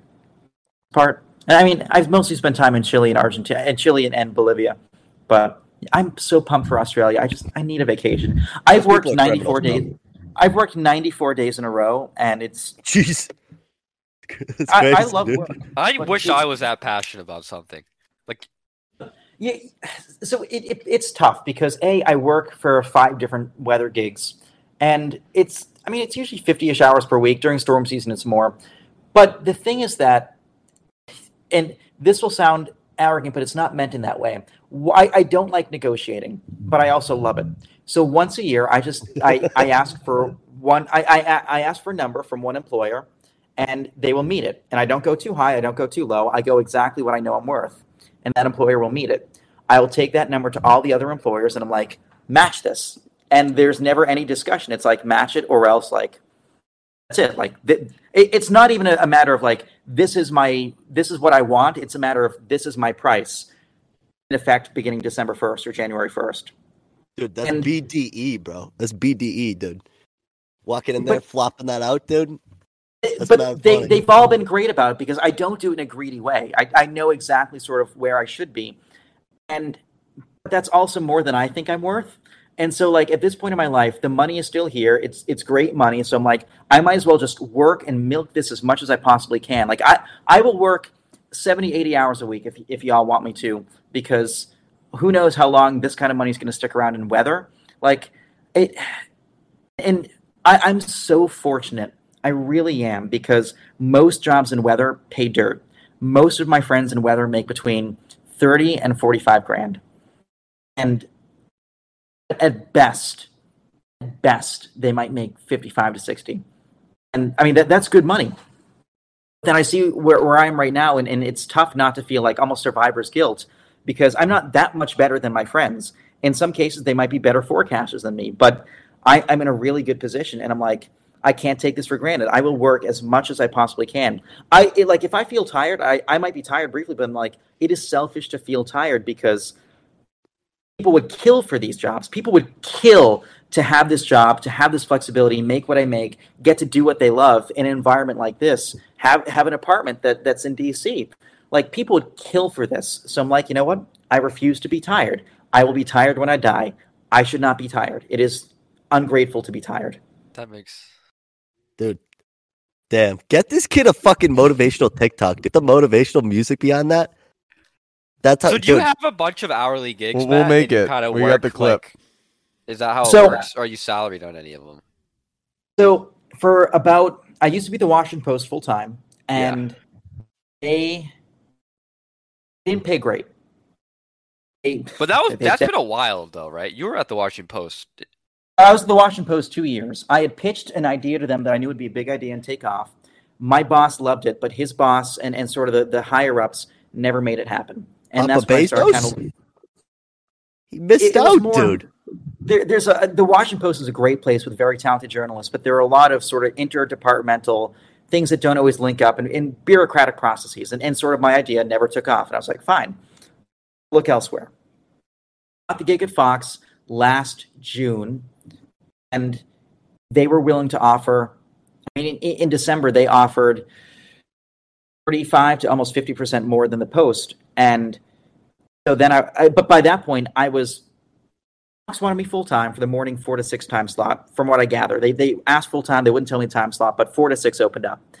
And I knew that a 4 to 6 time slot in the morning would sort of just make it impossible for me to live as a 24-year-old person and date and hang out with friends and all this stuff. And so I wound up doing, my boss is the best boss in the entire world. He said, how about this? You can be our permanent fill-in. You can negotiate for what rate you want. And I mean, we'll keep you as like the permanent fill-in guy. You'll be flexible. We'll be flexible. You won't get vacation time, but you can travel whenever you want, and we'll make it happen. No one in the country has. Oh, and you can also work other jobs. No one in the country has a TV contract like that. But my boss, again, he's awesome. He actually used to live in Sandwich, Mass, and now lives in DC. Like we have mutual friends from high school. Like his son and I have mutual friends from high school. Just great boss. And then so that currently is, I'm a contractor there, so that's hourly. The Washington Post is hourly. My Radar, the app that I work for, used to be hourly. They wanted me to move down to Florida, and I was like, no. And finally, after a while, we sort of negotiated for full-time. They would match my Fox 5 full-time offer. And then, what else do I do? NPR falls under my Washington Post duties. If it's an individual hit from NPR, they'll just mail me money. And then BBC News, DW News, Sky News Arabia, they have sort of fixed amounts for how much a hit is. So like BBC News, if you're on the news, they'll pay you like £50. DW News will pay you $80. Sky News Arabia, if it's a hit that's less than 20 minutes, like you're on air for up to 10 minutes, it'll be $200. If it's a pre-recorded thing, it'll be $100. And so it's a really cobbled together income. It's weird. That makes sense. So do you have to at least give 80 hours a week total between the two companies, or am I hearing it wrong? So you said full-time twice. Like I'm saying, I was you curious said about that. full-time, two different. So I'm not full-time at Fox. Like I might this week I'm not working at all. Next week I'm working 2 or 3 days. It varies a lot. Yeah. So I might there are weeks where I might work 60 hours a week. There are weeks I might work only like 30 a week. Like this week's pretty chill. Oh, and I do educational consulting on the side, and that's 1099 as well. So like on paper, it might be 55 hours a week sometimes. In practice, it might be closer to 35 or 40. One of the things that I do with my employees is kind of like a don't ask, don't tell in terms of how long something takes me. If I'm being paid full-time salary, to me, that doesn't mean 9 to 5. To me, that means I get my work done, period. And if you're going to give me like a full-time gig's worth of work, I can get it done whenever I want, as long as it's in on time and is the full amount of work. My Radar sort of takes that approach. They're a tech company. They're really good about that. They don't ask how long I work. I don't tell them how long I work. There are times I work more. There are times I work less. It all comes out in the wash. Same thing with the Washington Post. Same thing with Fox. I get my work done, and my bosses are great about that. That's dope, dude. Good for you, man. Yeah. Kid's killing it. It's a lot of like jigsaw puzzling. There are times when it's overwhelming. Like I'll finish a hit at Fox. I might do, there are times when if Fox threw me on for a last minute shift that I didn't know I have, which sometimes happens, I might have a Washington Post article let's do anyway. So I'll be typing up that, or I was typing up the book during the commercial breaks. I'd finish Fox, go home, do something for my radar, which I record something. It's very irregular. My life is chaotic, and I love it. I love that chaos because I always have a million things going on at once, but it keeps life interesting. It does. So who would you say, like, somebody that you've had like an interview with, that you've worked with, someone that's like, what would you say, like, your kind of like biggest, like, not wow moment, but like coolest person to interact with in your experience so far? Gosh, that's tough. I met so many awesome people. Yeah, besides Cooped Up Conversations. What's funny is that, like, this might sound like a silly example, but in Boston, you might remember on Channel 5, there used to be this guy, Jim Lokay. He was an anchor. He do usually the morning or noon newscasts. And I always used to watch it because my family watched Channel 5. Now he works as the main anchor at Fox 5. And I still get so starstruck when I'm on the same, we'll do the same newscast. I still get so starstruck with him or other people at the station who I've watched for a long time. And I'm like, oh my gosh, they're on TV. Like, that's the so-and-so. And then I'm like, oh, shoot. I guess I'm on TV technically too. But like it genuinely doesn't register. In your mind, almost. It just does not register. Like, to me, I'm just in an empty room pointing at things that don't exist. Like, people will come up to me at restaurants and stuff, be like, I love watching you. I'm like, there you creep. And then you're like, wait a second. I'm a big fan of watching you. And what fucking window are you looking through? I'm like, I'm on the 10th floor. How do you see me? Like, is there a webcam in here? You just like, whoa. That's not funny. But like it doesn't register. Or people, they love following on Twitter, and they'll know because I tweet a lot about my personal life, and they'll know things about my friends, or they'll know things about my family. Like, I'll go out to a restaurant with a couple friends. They'll know a bit about my friends, and sometimes that freaks my friends out. But I'm like, oh, like, for example, the other day I went to supper with my friend Sahil, and we're sitting in a restaurant, and they're like, and some random lady's like, oh, you're Sahil from the cruise. He's like, huh? Because I posted one group picture of like myself and my friends coming off this cruise. Some friends do hate it, and so I try not to post much of them. But it's really funny. I told him to deal with it. You want to be friends with Kabuchi? No, well, we don't. Dude. Best has been a couple times on Tinder dates where, like, I'll go out to a restaurant and some random person will come up and be like, Kabuchi, we're big fans. I'm like, thank you. Dude, yes. Is it ever like a good thing, or is it sometimes? Nice. Do you pay for Tinder Plus, Kabuchi, or not? You're not a Tinder Plus guy? What? Are you a Tinder Plus guy? Uber. You think that's true? For Tinder Plus? You might do. I don't know. I don't have time to swipe these days. I'm just hoping that one day my person shows up. No, what was the question? Is it ever bad? No. And like, I will give someone as much time as they possibly want. If I have time to give, I will. I will do any media engagement. I will go, like, I'm driving to Loudoun County. That's way out, an hour from DC to do a school talk. But the reason I can do what I do is because so many nice people hear what I have to say. They follow on social media. They watch on air. They listen to the radio. These folks have been so welcoming in a way that no other city would be. And they've made this place home. And I will go to the ends of the earth, if that's what it takes, to hopefully return the favor whatever way I can. See, like, do you feel like there's another city, not saying that you're going to leave, not saying that you want to leave, but like, is there another city in America besides, like, let's say Boston, besides DC, that you could see yourself moving to and enjoying kind of living at? I've really struggled with that in that, there have been a couple other opportunities that have been a little bit flirty. And in my head, I'm like, I can't, like my radar, they said, name your price to come down to Orlando. I was like, no, like, I'm staying here. Could not price be to go to Orlando, to be real. Yeah, I mean, well, DC is home. But there have been other opportunities that have sort of entered the equation and stuff too. And I can't leave DC. DC is home. Again, I've never had to build myself in any other city. Like I've sort of built my brand and built who I am here in DC. I know I could do it again. It would be tricky. I could see myself going to Houston. I could see myself going to Dallas. Like I do love Texas. West Coast, I don't think I'd go to. Denver, I could see myself going to. But it would be tough. Like this place has a culture. This place has a lot of transient people, though. Like I've had friends come in, go, come in, go. That's one of the tricky things about DC, but because of that, I use my platform to try to make it feel like just a little bit smaller of a place. And that's why I try to be so genuine on air and like people know I'm just little old me. I work with people who some are genuine, some have a bit of a different TV persona. I'm just little old me. And I think that's what people need. They need to feel like they have a friend on TV, one other person who's just the same. Dude, you're like a weatherman, Mr. Rogers, dude. That's the goal. I really do aim to be Mr. Rogers. That's why, for example, like I think folks in DC know me for is that on the radio, like you've heard NPR. NPR has a very flat, very predictable style. Yeah. And especially during the pandemic, I was like, how can I make DC feel like a smaller place? There are a lot of people who don't have anyone or who have horrible home situations or have whatever. And radio or TV is their way to connect with other people. Like, they welcome us into their living room. They welcome us into their car. So I start every radio forecast, well, gang, blah, blah, blah, blah, blah. And I chose that phrase as very consciously to make it seem like, hey, we're all one gang. We're all like one whatever. Like, let's have a friendly weather chat. And that's what I do.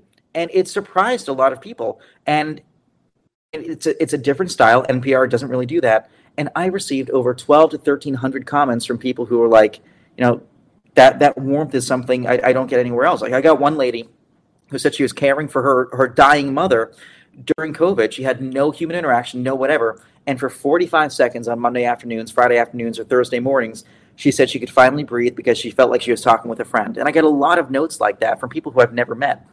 And if a little 2-word phrase can do something like that, it shows the power that media still has. And that's sort of how I treat it. You made me think of something.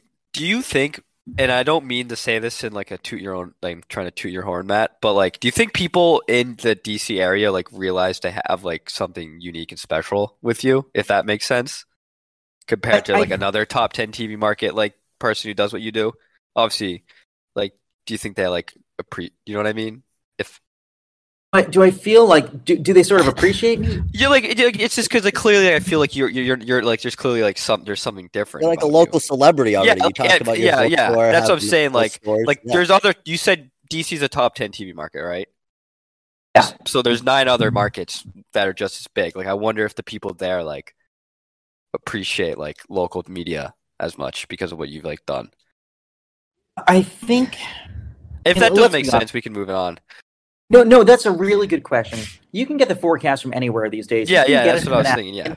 And like, honestly, people have a lot of choices. And I think what keeps people coming back is that there are very few people anywhere who have this much passion and who also love the people who they serve that much. Like DC has given me so much that I genuinely love this city. I love everything about it. And I love my job. And I think that's a breath of fresh air for a lot of people. I think folks too, people are a lot smarter than we think. They can see right through it. Like you know who on TV is putting on a shtick or a facade, and you know who is themselves. And I think people recognize that. People, I mean, the love that I get, for example, with the book tour. Ellen, who's going to show up at like 4 p.m. on a Thursday or on a Wednesday for a book tour in a tough to get to part of town? I didn't think anyone was going to, and I showed up. They had 40 chairs. They never fill 40 chairs. We had 60-something people. And one might be someone who I shared an Uber with. One might be whatever. Like, I got a note from a lady a couple weeks ago saying, you know, you met my mother in an airport. And I remember this woman, too. She was going to Sacramento. She was a grandmother. She'd come here for her granddaughter's birthday party. And we struck up a conversation. And she said, you know, my mother came home and told me about you because no one ever sits and talks. And then, like, I hadn't even told her my name. She apparently Googled me to figure out who I was and went back from there. She said, I got the book and, like, you know, we're reading about you, but thanks for keeping my grandmother company. Or when I got into Fox, some lady wrote in and was like, you don't remember 2 years ago we were in the same Uber pool. Blah blah blah. So happy to see you there. Like, Uber pool. just random things like this, and I think people just need that breath of fresh air these days, and especially with the whole TV thing, kind of, I guess, on the way out. Like I don't think about and divisive. I don't think about the local weather people here, or like the local TV personalities here, and I'm like wondering if you've like even brought people because they kind of like it's like, oh, that's Matt, like I'm gonna check it out because like we said, like most young people aren't turning on Fox News. I mean, I assume most of your market is wonderful old woman, but I was gonna ask what demographic do you test really well with because I know you get all the stats. So the reason I love Fox is because, and I don't know sort of how blunt I can be with this, but I love the parent company. Some folks have different opinions. I will say that local DC is very different from Fox National, and they have a smart business model. They give me a lot of freedom, but also, one thing that we have a lot of really loyal viewers from Prince George's County off to our east, and we have a lot of we have loyal viewers across the DMV. The reason I love our viewers is because, we don't have as many of those like fancy schmancy high positions, like whatever. We have the people who are getting up early. We have the bus drivers, the nurses, the people who really run things and who make the big difference. I'd say the folks who are like the everyday heroes that make society what it is. Other people might watch different channels, but we have the people that makes this city tick. And that's why I love this group. So what you're saying is Biden doesn't watch. No, I'm kidding. What you're saying is older women love Matthew Capucci. That's the demographic. No, I know exactly what he's saying. Prince George County people. I know. I don't know like all across the DMV, but really, we have a core working class group, and that's what I want. Like there are other channels in the DMV that appeal to mainly sort of the fancy schmancy, super high income people. They might all watch the same channel.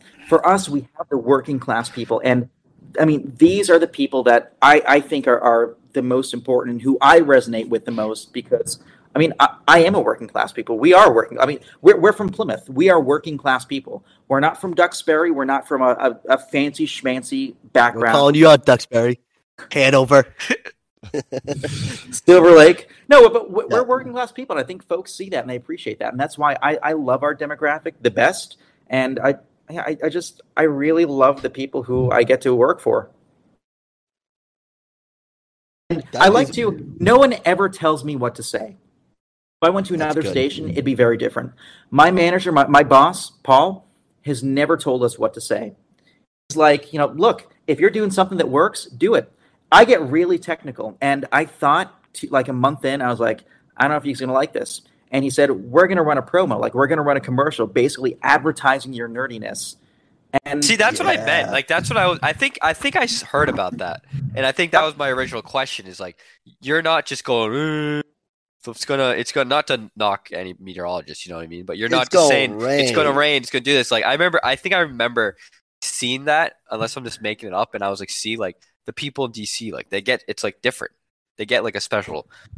Yes, I think that, but yeah, that goes into a special treat. I don't know. It's like different. It's hard for me to explain and not sound. No, I know exactly. What you're saying.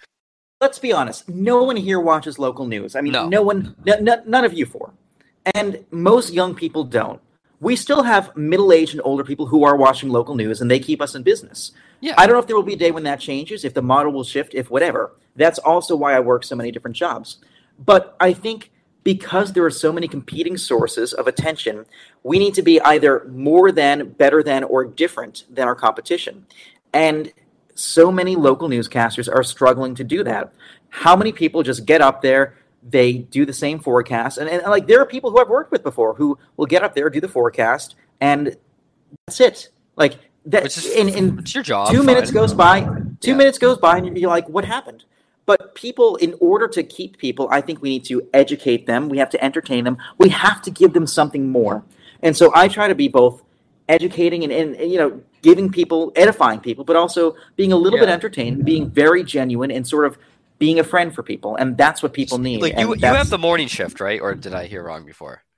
So I'm all over the place. I was think about just think about the times where like a mom turns it on and a little 8-year-old daughter is sitting next to her, you know what I mean? Getting ready in the morning. maybe you got her excited.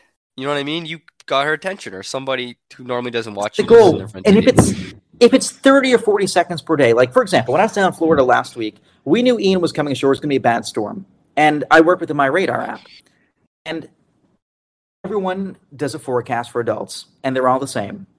I said, screw it. I'm going to do a forecast for kids because how many parents in Florida are getting ready to evacuate their kids? It's a scary thing. If there's a Cat 4 bearing down on you and you're evacuating your kids who have no idea what's going on, that's scary. So why not do a 2.5-minute forecast for kids in terms kids can understand, explaining to them what this is? And I did. And it took off. It got like 150, 160 retweets, 20,000 views just on my Twitter, never mind in the app, online, and all the other places. And that's what people need. They need someone. I mean, it's such a privilege to be able to be on TV because people are welcoming you into their homes. And so I don't take that for granted. I want to make sure that from being welcomed into the homes, I'm there for everyone. Grandpa in the chair, grandma knitting in the corner, the kids who might be at the breakfast table, the adults who are on their way to work. I want to give something to everyone. And I try. I don't always succeed, but I try. No, exactly. Yeah. It's like I feel like Cooper is right. It's a mix between Mr. Rogers and a little Neil deGrasse hair. What's his name? Hair. Neil deGrasse Tyson. Yeah, a little bit of that in there. Like you're making it like you make it approachable, which is great. And it's something really refreshing because, like, especially in your form of media, I feel like it's so rare to find people that like are authentic to like. You're not, like you said, you can tell people what put on like on-air characters. You're someone who's not doing that on a daily basis and like really succeeding. Just because cable television is dying doesn't mean that like passion for the things that are on cable television need to die with it. No, absolutely not. I figure there will always be an audience somewhere. I don't know where that audience will be. That's why I try to be on all platforms. But, well, so can we ask? It's scary career-wise. What was that? What's your OnlyFans? My OnlyClouds. OnlyClouds, dude. All luxurious. I thought about making it OnlyClouds, and hear me out. Not for sketchy reasons. Wait, what is OnlyClouds? Sorry, I get it. Go ahead. It's a joke. I thought about making it. I took me a second, but I get it now. I thought about making one, not for sketchy reasons, but because here's the thing: a lot of media personalities get creepy messages. How great would it be if I could just, rather than delete, rather than deleting all these, just randomly reply an OnlyFans link? Somebody's going to think, oh my gosh, like, jackpot, he's on there. And then they'd pay $5 to see whatever's hiding behind the wall, and it would just be pictures of clouds. And it would just say, like, stratus, cirrus, dude, cumulus. Can you please do that? You'd have to have, like, a bunch of, like, pictures first. Because, like, yeah. Actually, don't ask how I know this. I have a million cloud pictures. Okay, yeah, good. I could sort of get $5 from each creeper and teach them a valuable lesson. Stop creeping on media personalities.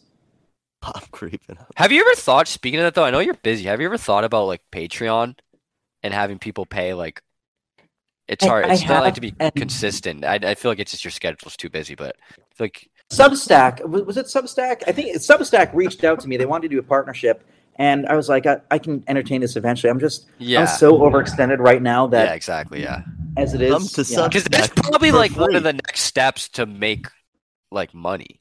Because like you have an audience, like you should spend this time just building your brand, like you are, and then there's just ways to. There's obviously always going to be ways to make money, especially when you have a brand and an audience.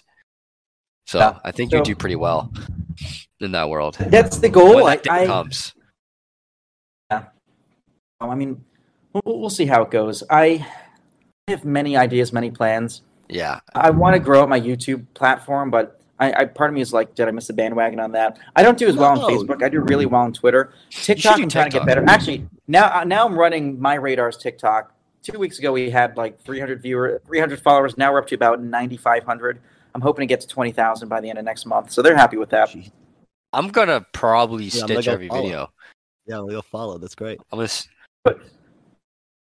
Dude, Capucci, anything else that you got going on? Anything we want to talk about? Because we've taken up your time for about 2 hours, dude. Time is flying when you're having fun. I'm having fun. I wouldn't be here if I wasn't having fun. I mean,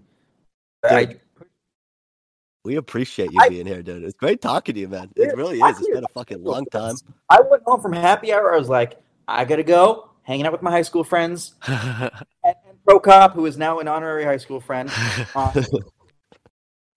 I said Zoom, but apparently it's Discord, which I still don't. I had no idea what my password was, but apparently I got it right.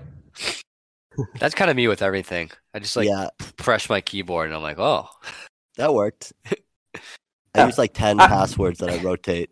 So I finally got a new computer. I'm pumped because this is the one I had in high school. And actually, this is what I got at the end of high school into college. Remember how I used to take my watch off when I would use my Mac, so I was afraid to scratch it? Yeah. This thing, I've dropped this so many times. Like, it lost all of its padding down bottom. It has fallen off the back of my truck. It's been through hell, and I finally got a new one from work, and knock on wood, it stays intact. Dude, so that's going to last about Macs, Joe. But Macs last long. They do. Mine last a little longer, I just want to point out, than most Macs that I've seen. It's just, I feel like you get duds where like they break within like a week. So I got mine replaced. Yeah, there was something wrong with like the hardware. And I got it replaced when I still had Apple Care, thank God. But like other than that, like I haven't had any real problems with it. I had some issues initially with this one. It kind of lit on fire once because of what had happened was I had volcanic rocks in my backpack that I forgot about, which are magnetic. So over time, all these kind of magnetic things, or all the rocks sort of chafed against each other, caused little fragments and dust.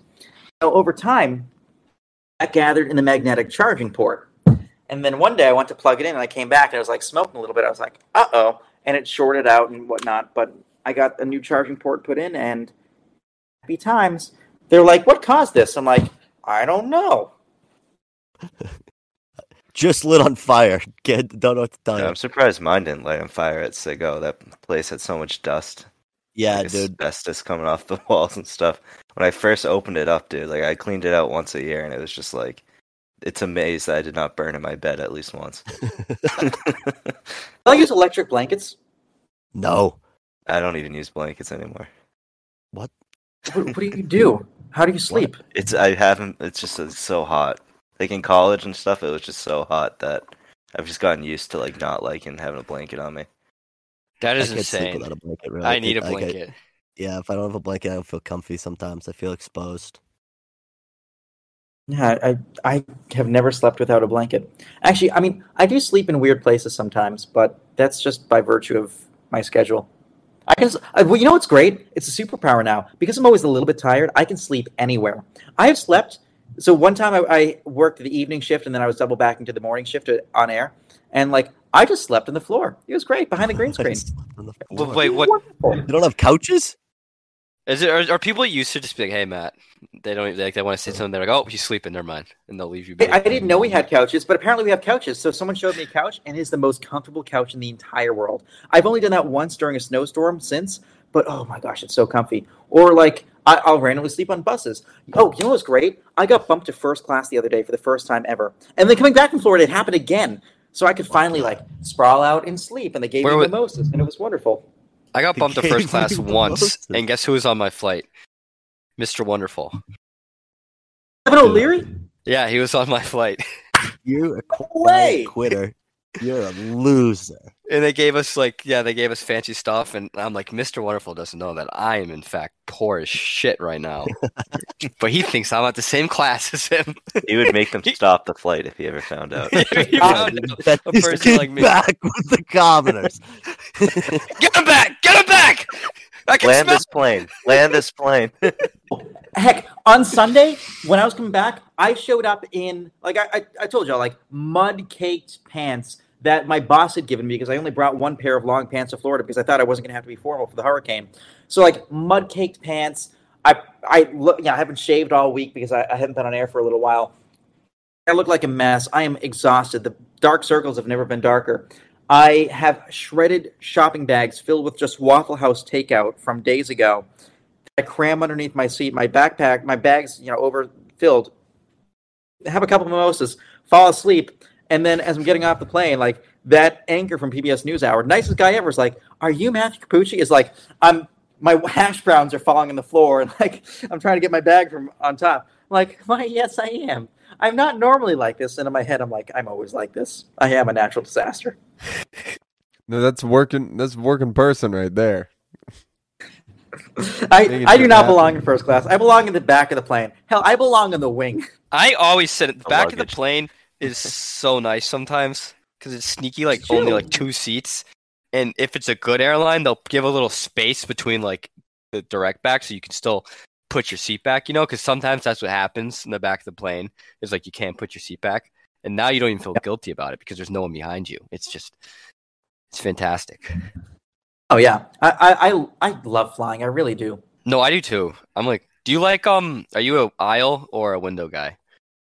Depends. 4 hours or less, I'm a window. Anything more than 4, I'm an aisle. Good. That was exactly the right answer.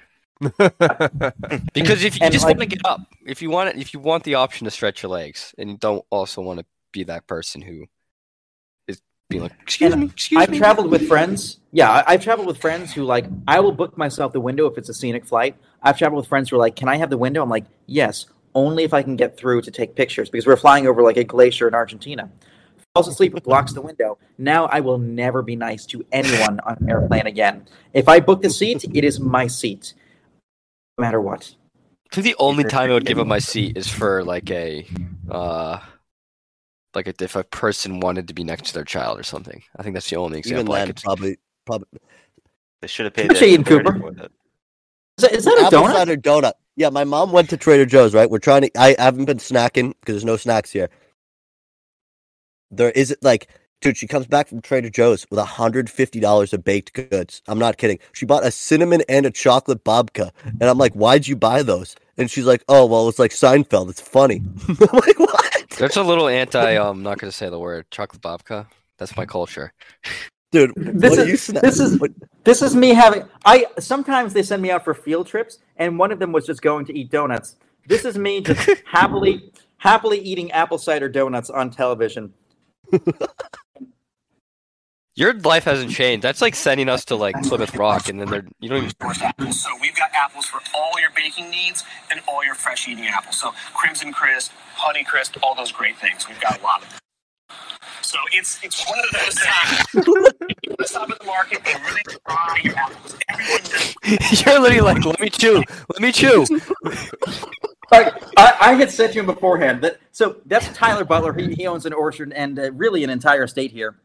But I've said to him a million times, like, if I'm eating, just let me eat. Stall for me.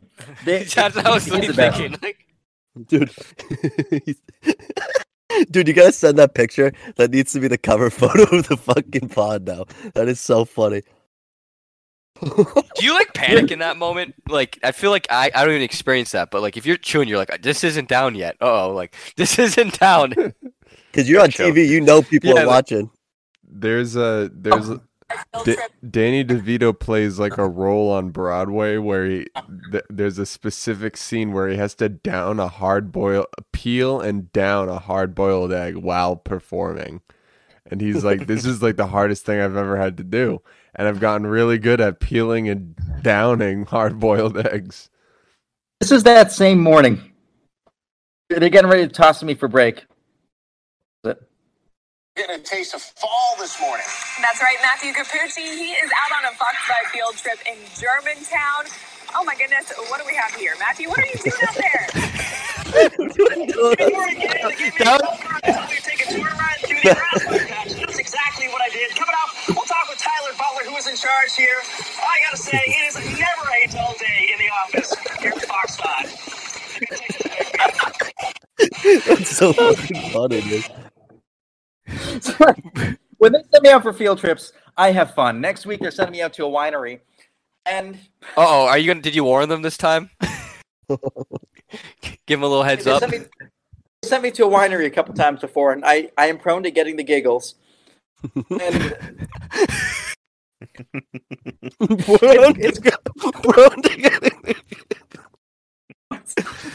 Man, I work really hard doing weather, and they know, like, I've Skyped in to do tornado warnings from Texas before. And once in a while, they'll send me out on, like, just perfect mornings. They once sent me to a chocolate factory, and they're like, just go out and have chocolate.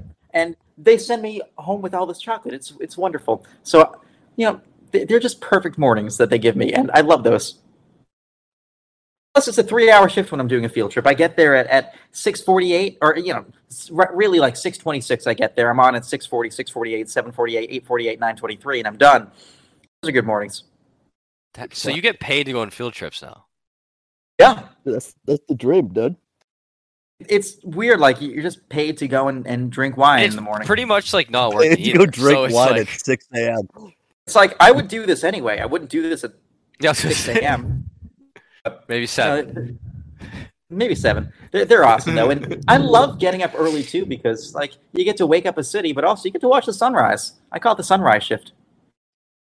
I call it, See, yeah. watching the sunrise is a special experience, I feel like, that I don't enjoy almost ever besides in college when I stayed up. I don't get up for sunrises. I wish I did. Well, I usually get up at if I'm working at Fox, I get up at 1:48 in the morning. You're not working at Fox tomorrow, right?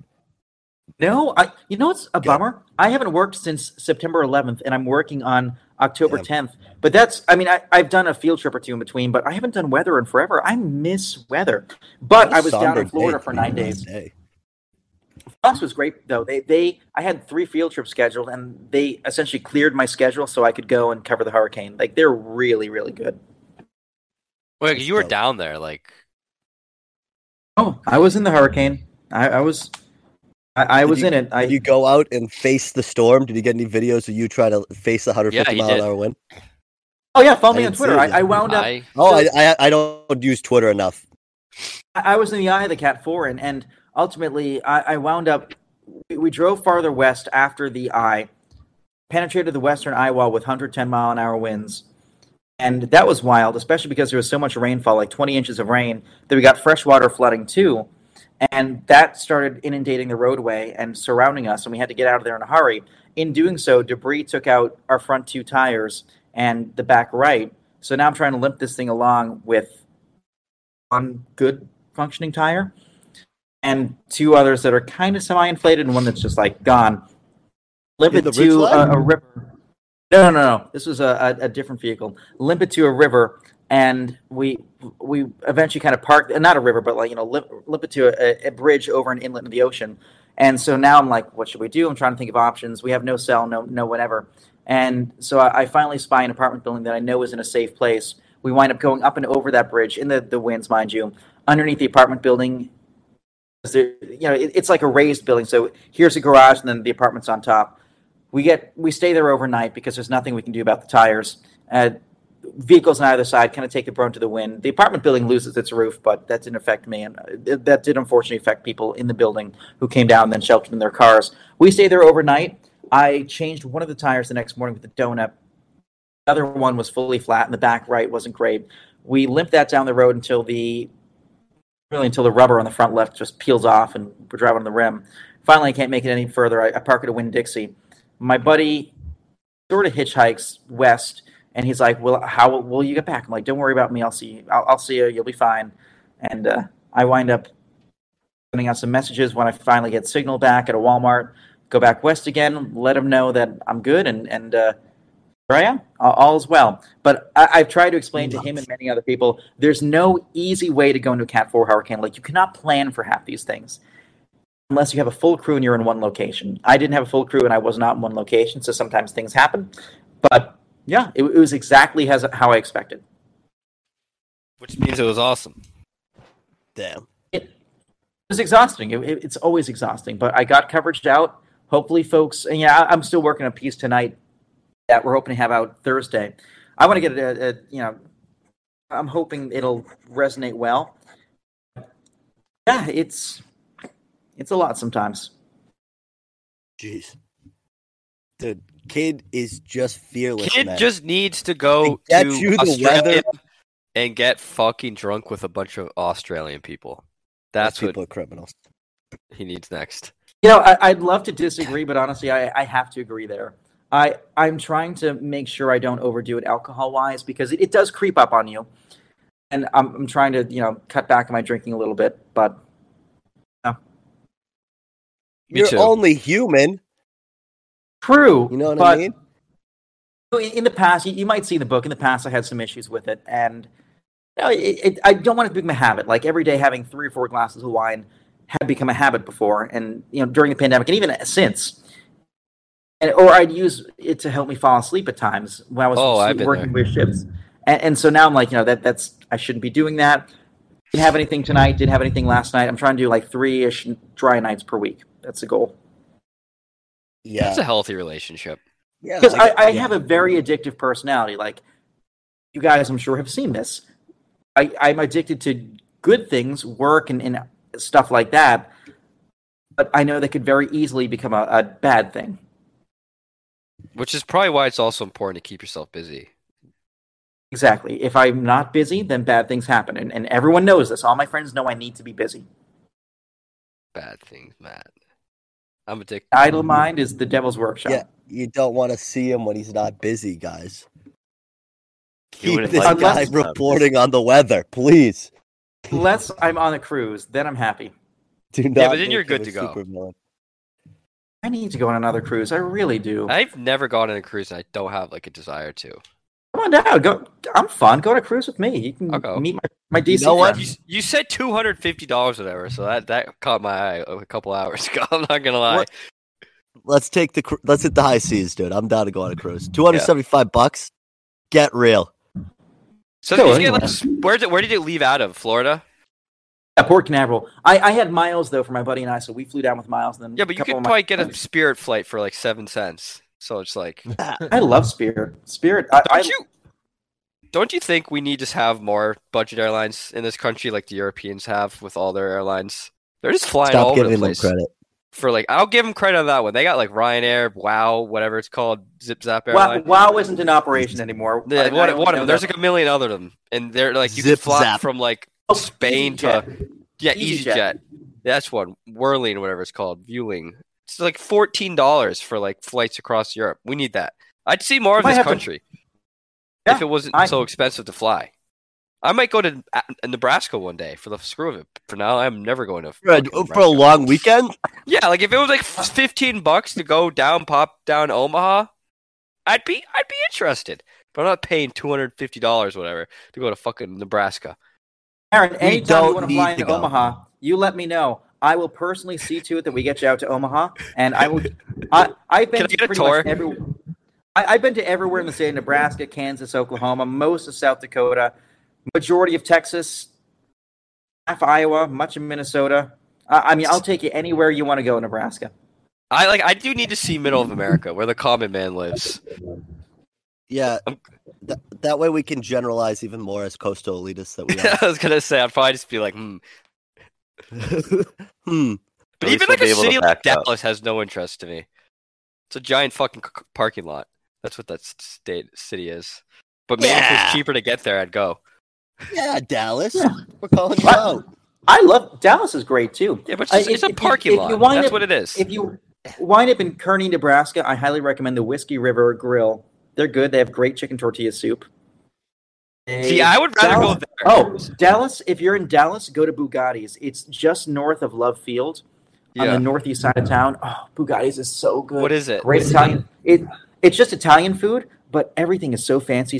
And it's reasonably priced. Like a good fancy meal is $20, $25 I think a head. if I was going to Middle America, though, I'm with you on like the Nebraska and Iowa thing. It was because- nice. Because, I like, like I Iowa. said, Dallas seems cool enough, but it also seems like a glorified suburb with a bunch of parking lots. So it's like, you know what? You're pretending Dallas you're a real is- city. Texas, because they have so much space, their zoning's Yeah. not great. You know, Yeah. I love Think the of middle of the Austin, desert. Texas. I read somewhere Houston or Dallas is like the whole like metroplex is bigger than the state of Connecticut. Like that is absurd. Probably Well, both, Connecticut's like- also a fucking hellscape that doesn't need to exist. So What they say, I- you're always 3 hours away from Dallas. In Dallas.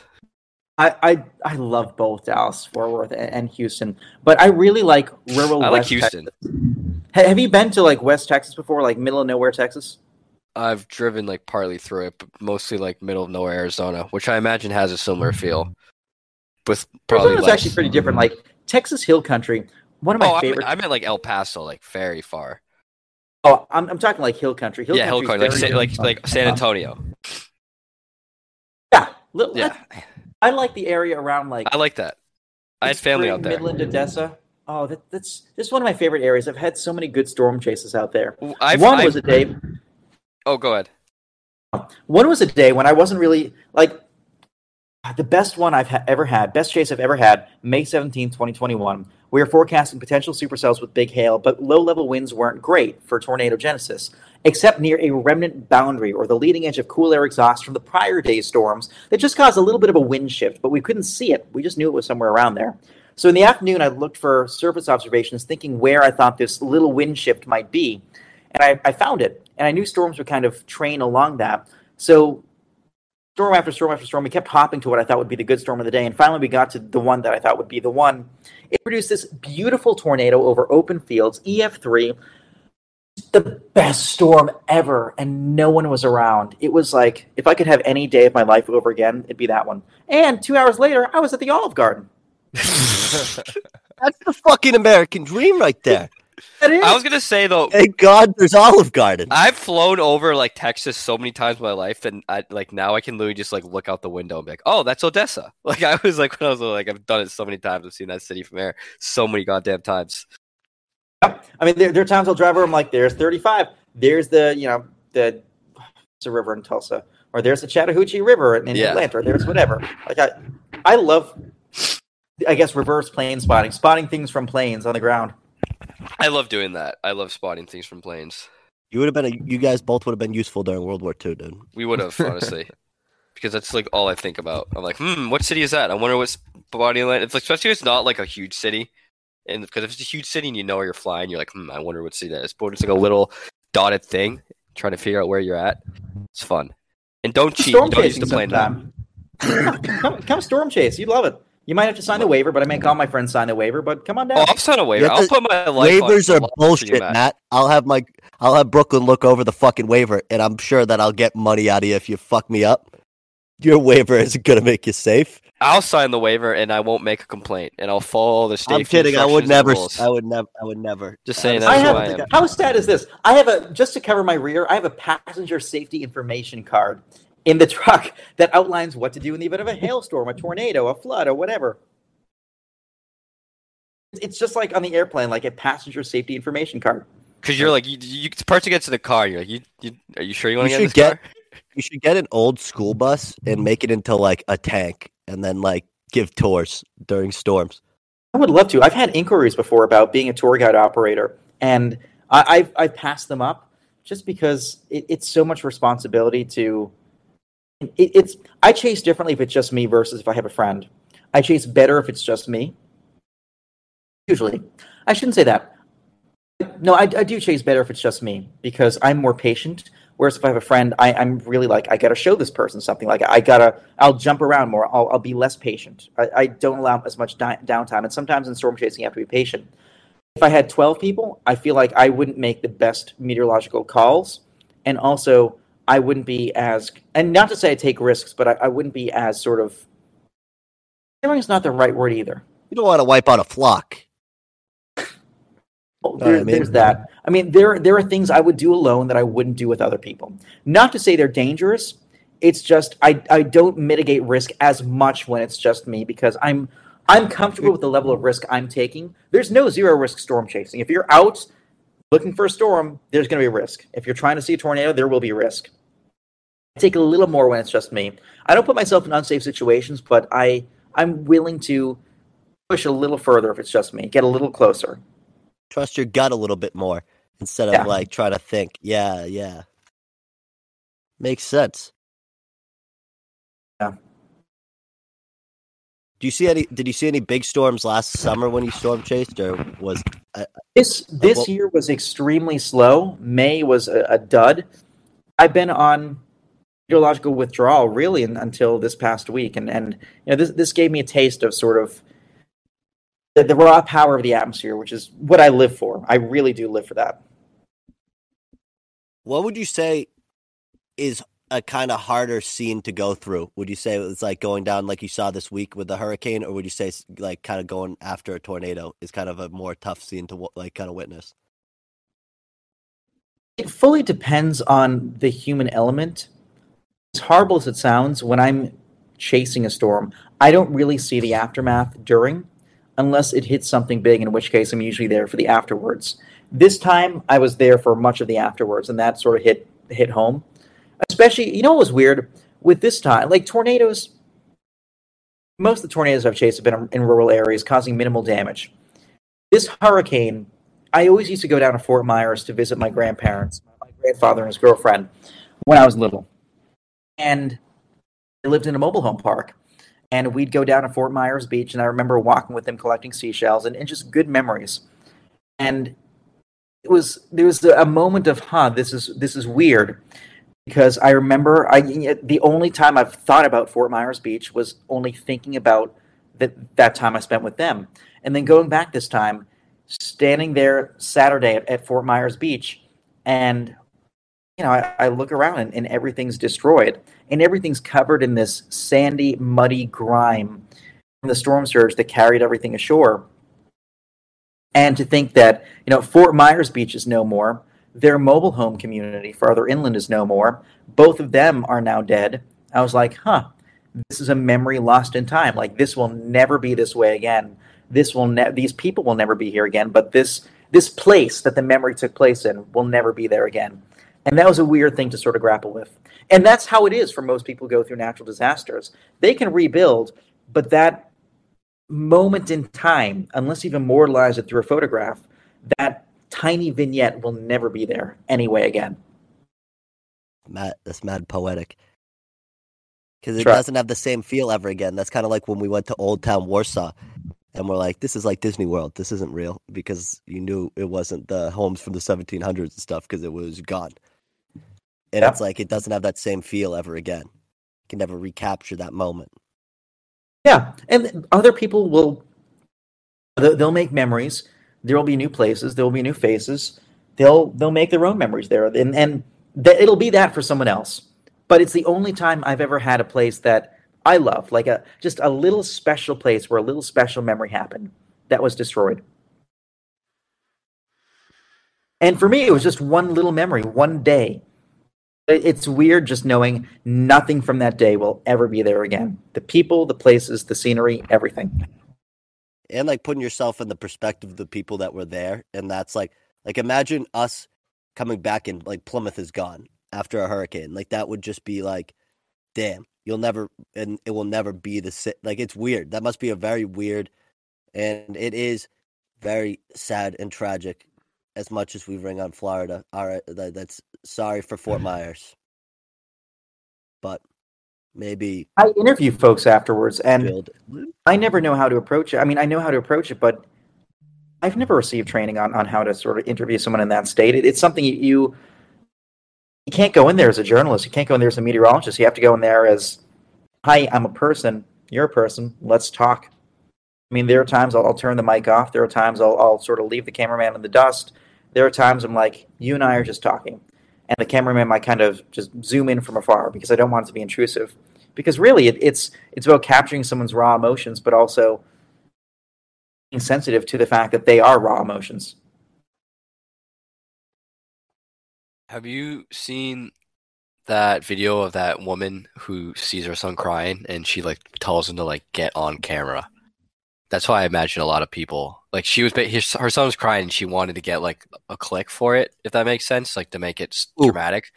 Some lady, like I couldn't tell you the name, but I'm saying I imagine that's what some media people would do because they want to sensationalize it. They're like, look at all these sad people, eat it up. I found a lot of people who would, when they saw me and my cameraman, they'd say, "What station are you with?" I'm like, "We're not a station. We're an app." And I'd explain the situation, and they were much more willing to talk than if a TV camera was sort of thrust in their face. Yeah, because then it's like local news, like everybody eat this up live right now, where it's like what you're doing is more documenting the like authentic experience. You know what I mean? You have control of the narrative. Like it's not like you're going out live broadcasting people's like tragedy. I interviewed a woman in Mardella, Maryland. Joy, gosh, what was her name? Joy something. You don't have to dox her. You don't have to dox her. She already doxed herself, technically. She was awesome, but she She had lost her home that morning in an EF2 tornado. And I happened to be driving back, and this was during the remnants of Isaias on August 4th or 5th of 2020. And her home got hit by an EF2 tornado, completely destroyed. And I showed up, and, I walked over. I'm like, and this was for the Washington Post. This wasn't even on camera. And they're like, someone said, what are you doing here? Like, no news. I'm like, I'm just a weather guy. Any chance we can talk? And lady was busy moving boxes, and I said, I'd like to tell your story, but you don't have time for an interview. Why don't I just help you move boxes? Why don't I just help out here, and I'll keep my phone recording audio only? She was like, yeah. And so for like 2 hours, I helped her sort of talk through it. It wasn't even me asking questions. It was just her telling her story. And she wanted answers too. She wanted to know how the tornado formed. Like, why did it hit only this side of her house? Why is the cornfield flattened this way and not this way? And you just have to go in there and be a human. And they don't teach you these things. That's a wild way to be, especially when your home was just destroyed. Yep. Like in a good way. She was awesome, but I think a lot of people, it's almost cathartic to tell your stories. Yeah. Like that's why people need psychologists these days, or that's why mental health, so many folks go to talk to someone, because talking to someone, talking something out is such a good thing. And if you can be that person, regardless of whether or not there's a camera nearby, if you can be that person that someone will open up to, that's cathartic for them and beneficial for you in helping you share their story. Damn, that's mad touching, dude. Okay. Dude, What time are you going to bed tonight? It's getting late, guys. I don't want to hold you hostage, Matt, any longer. No worries. I mean, I'm still going to go for another run after this. I had too many calories today, and then I have to wind up. I'll probably do a voiceover and stuff for tomorrow. That's dude, the hardest working man in weather, an absolute stud. Your grandma's favorite weatherman, no doubt. Just getting people all hot and bothered in the morning, no doubt. That's a stud. Go follow him on all of his social media. It's just your name, Matt, right? Like Matthew Capucci. Yep. Matthew Capucci, Instagram, Twitter. Follow him on the My Radar stuff. I'm gonna follow your TikTok. Dude, shout out to you. Thank you for taking time. Go read his book, dude. We got the book. Yeah, I'm honored you bought it. I hope. I'm sorry you had to waste your money on me, but I appreciate it. Dude, waste your money. I'm excited to read it, dude. Let me know if you find any of the Easter eggs. Family members haven't found any. There are a lot of Easter eggs, and family members are oblivious to the Easter eggs, and other. It's interesting. There are a lot of Easter eggs for a bunch of different things. I'm excited. I'm excited to read it. I'll definitely let you know what. Let me know what you find, and let me know what you learn. Dude, well, anyways, Pro Cup, you can cut it. Thanks everybody for listening. 100th episode next week. Woo! We're getting really fucking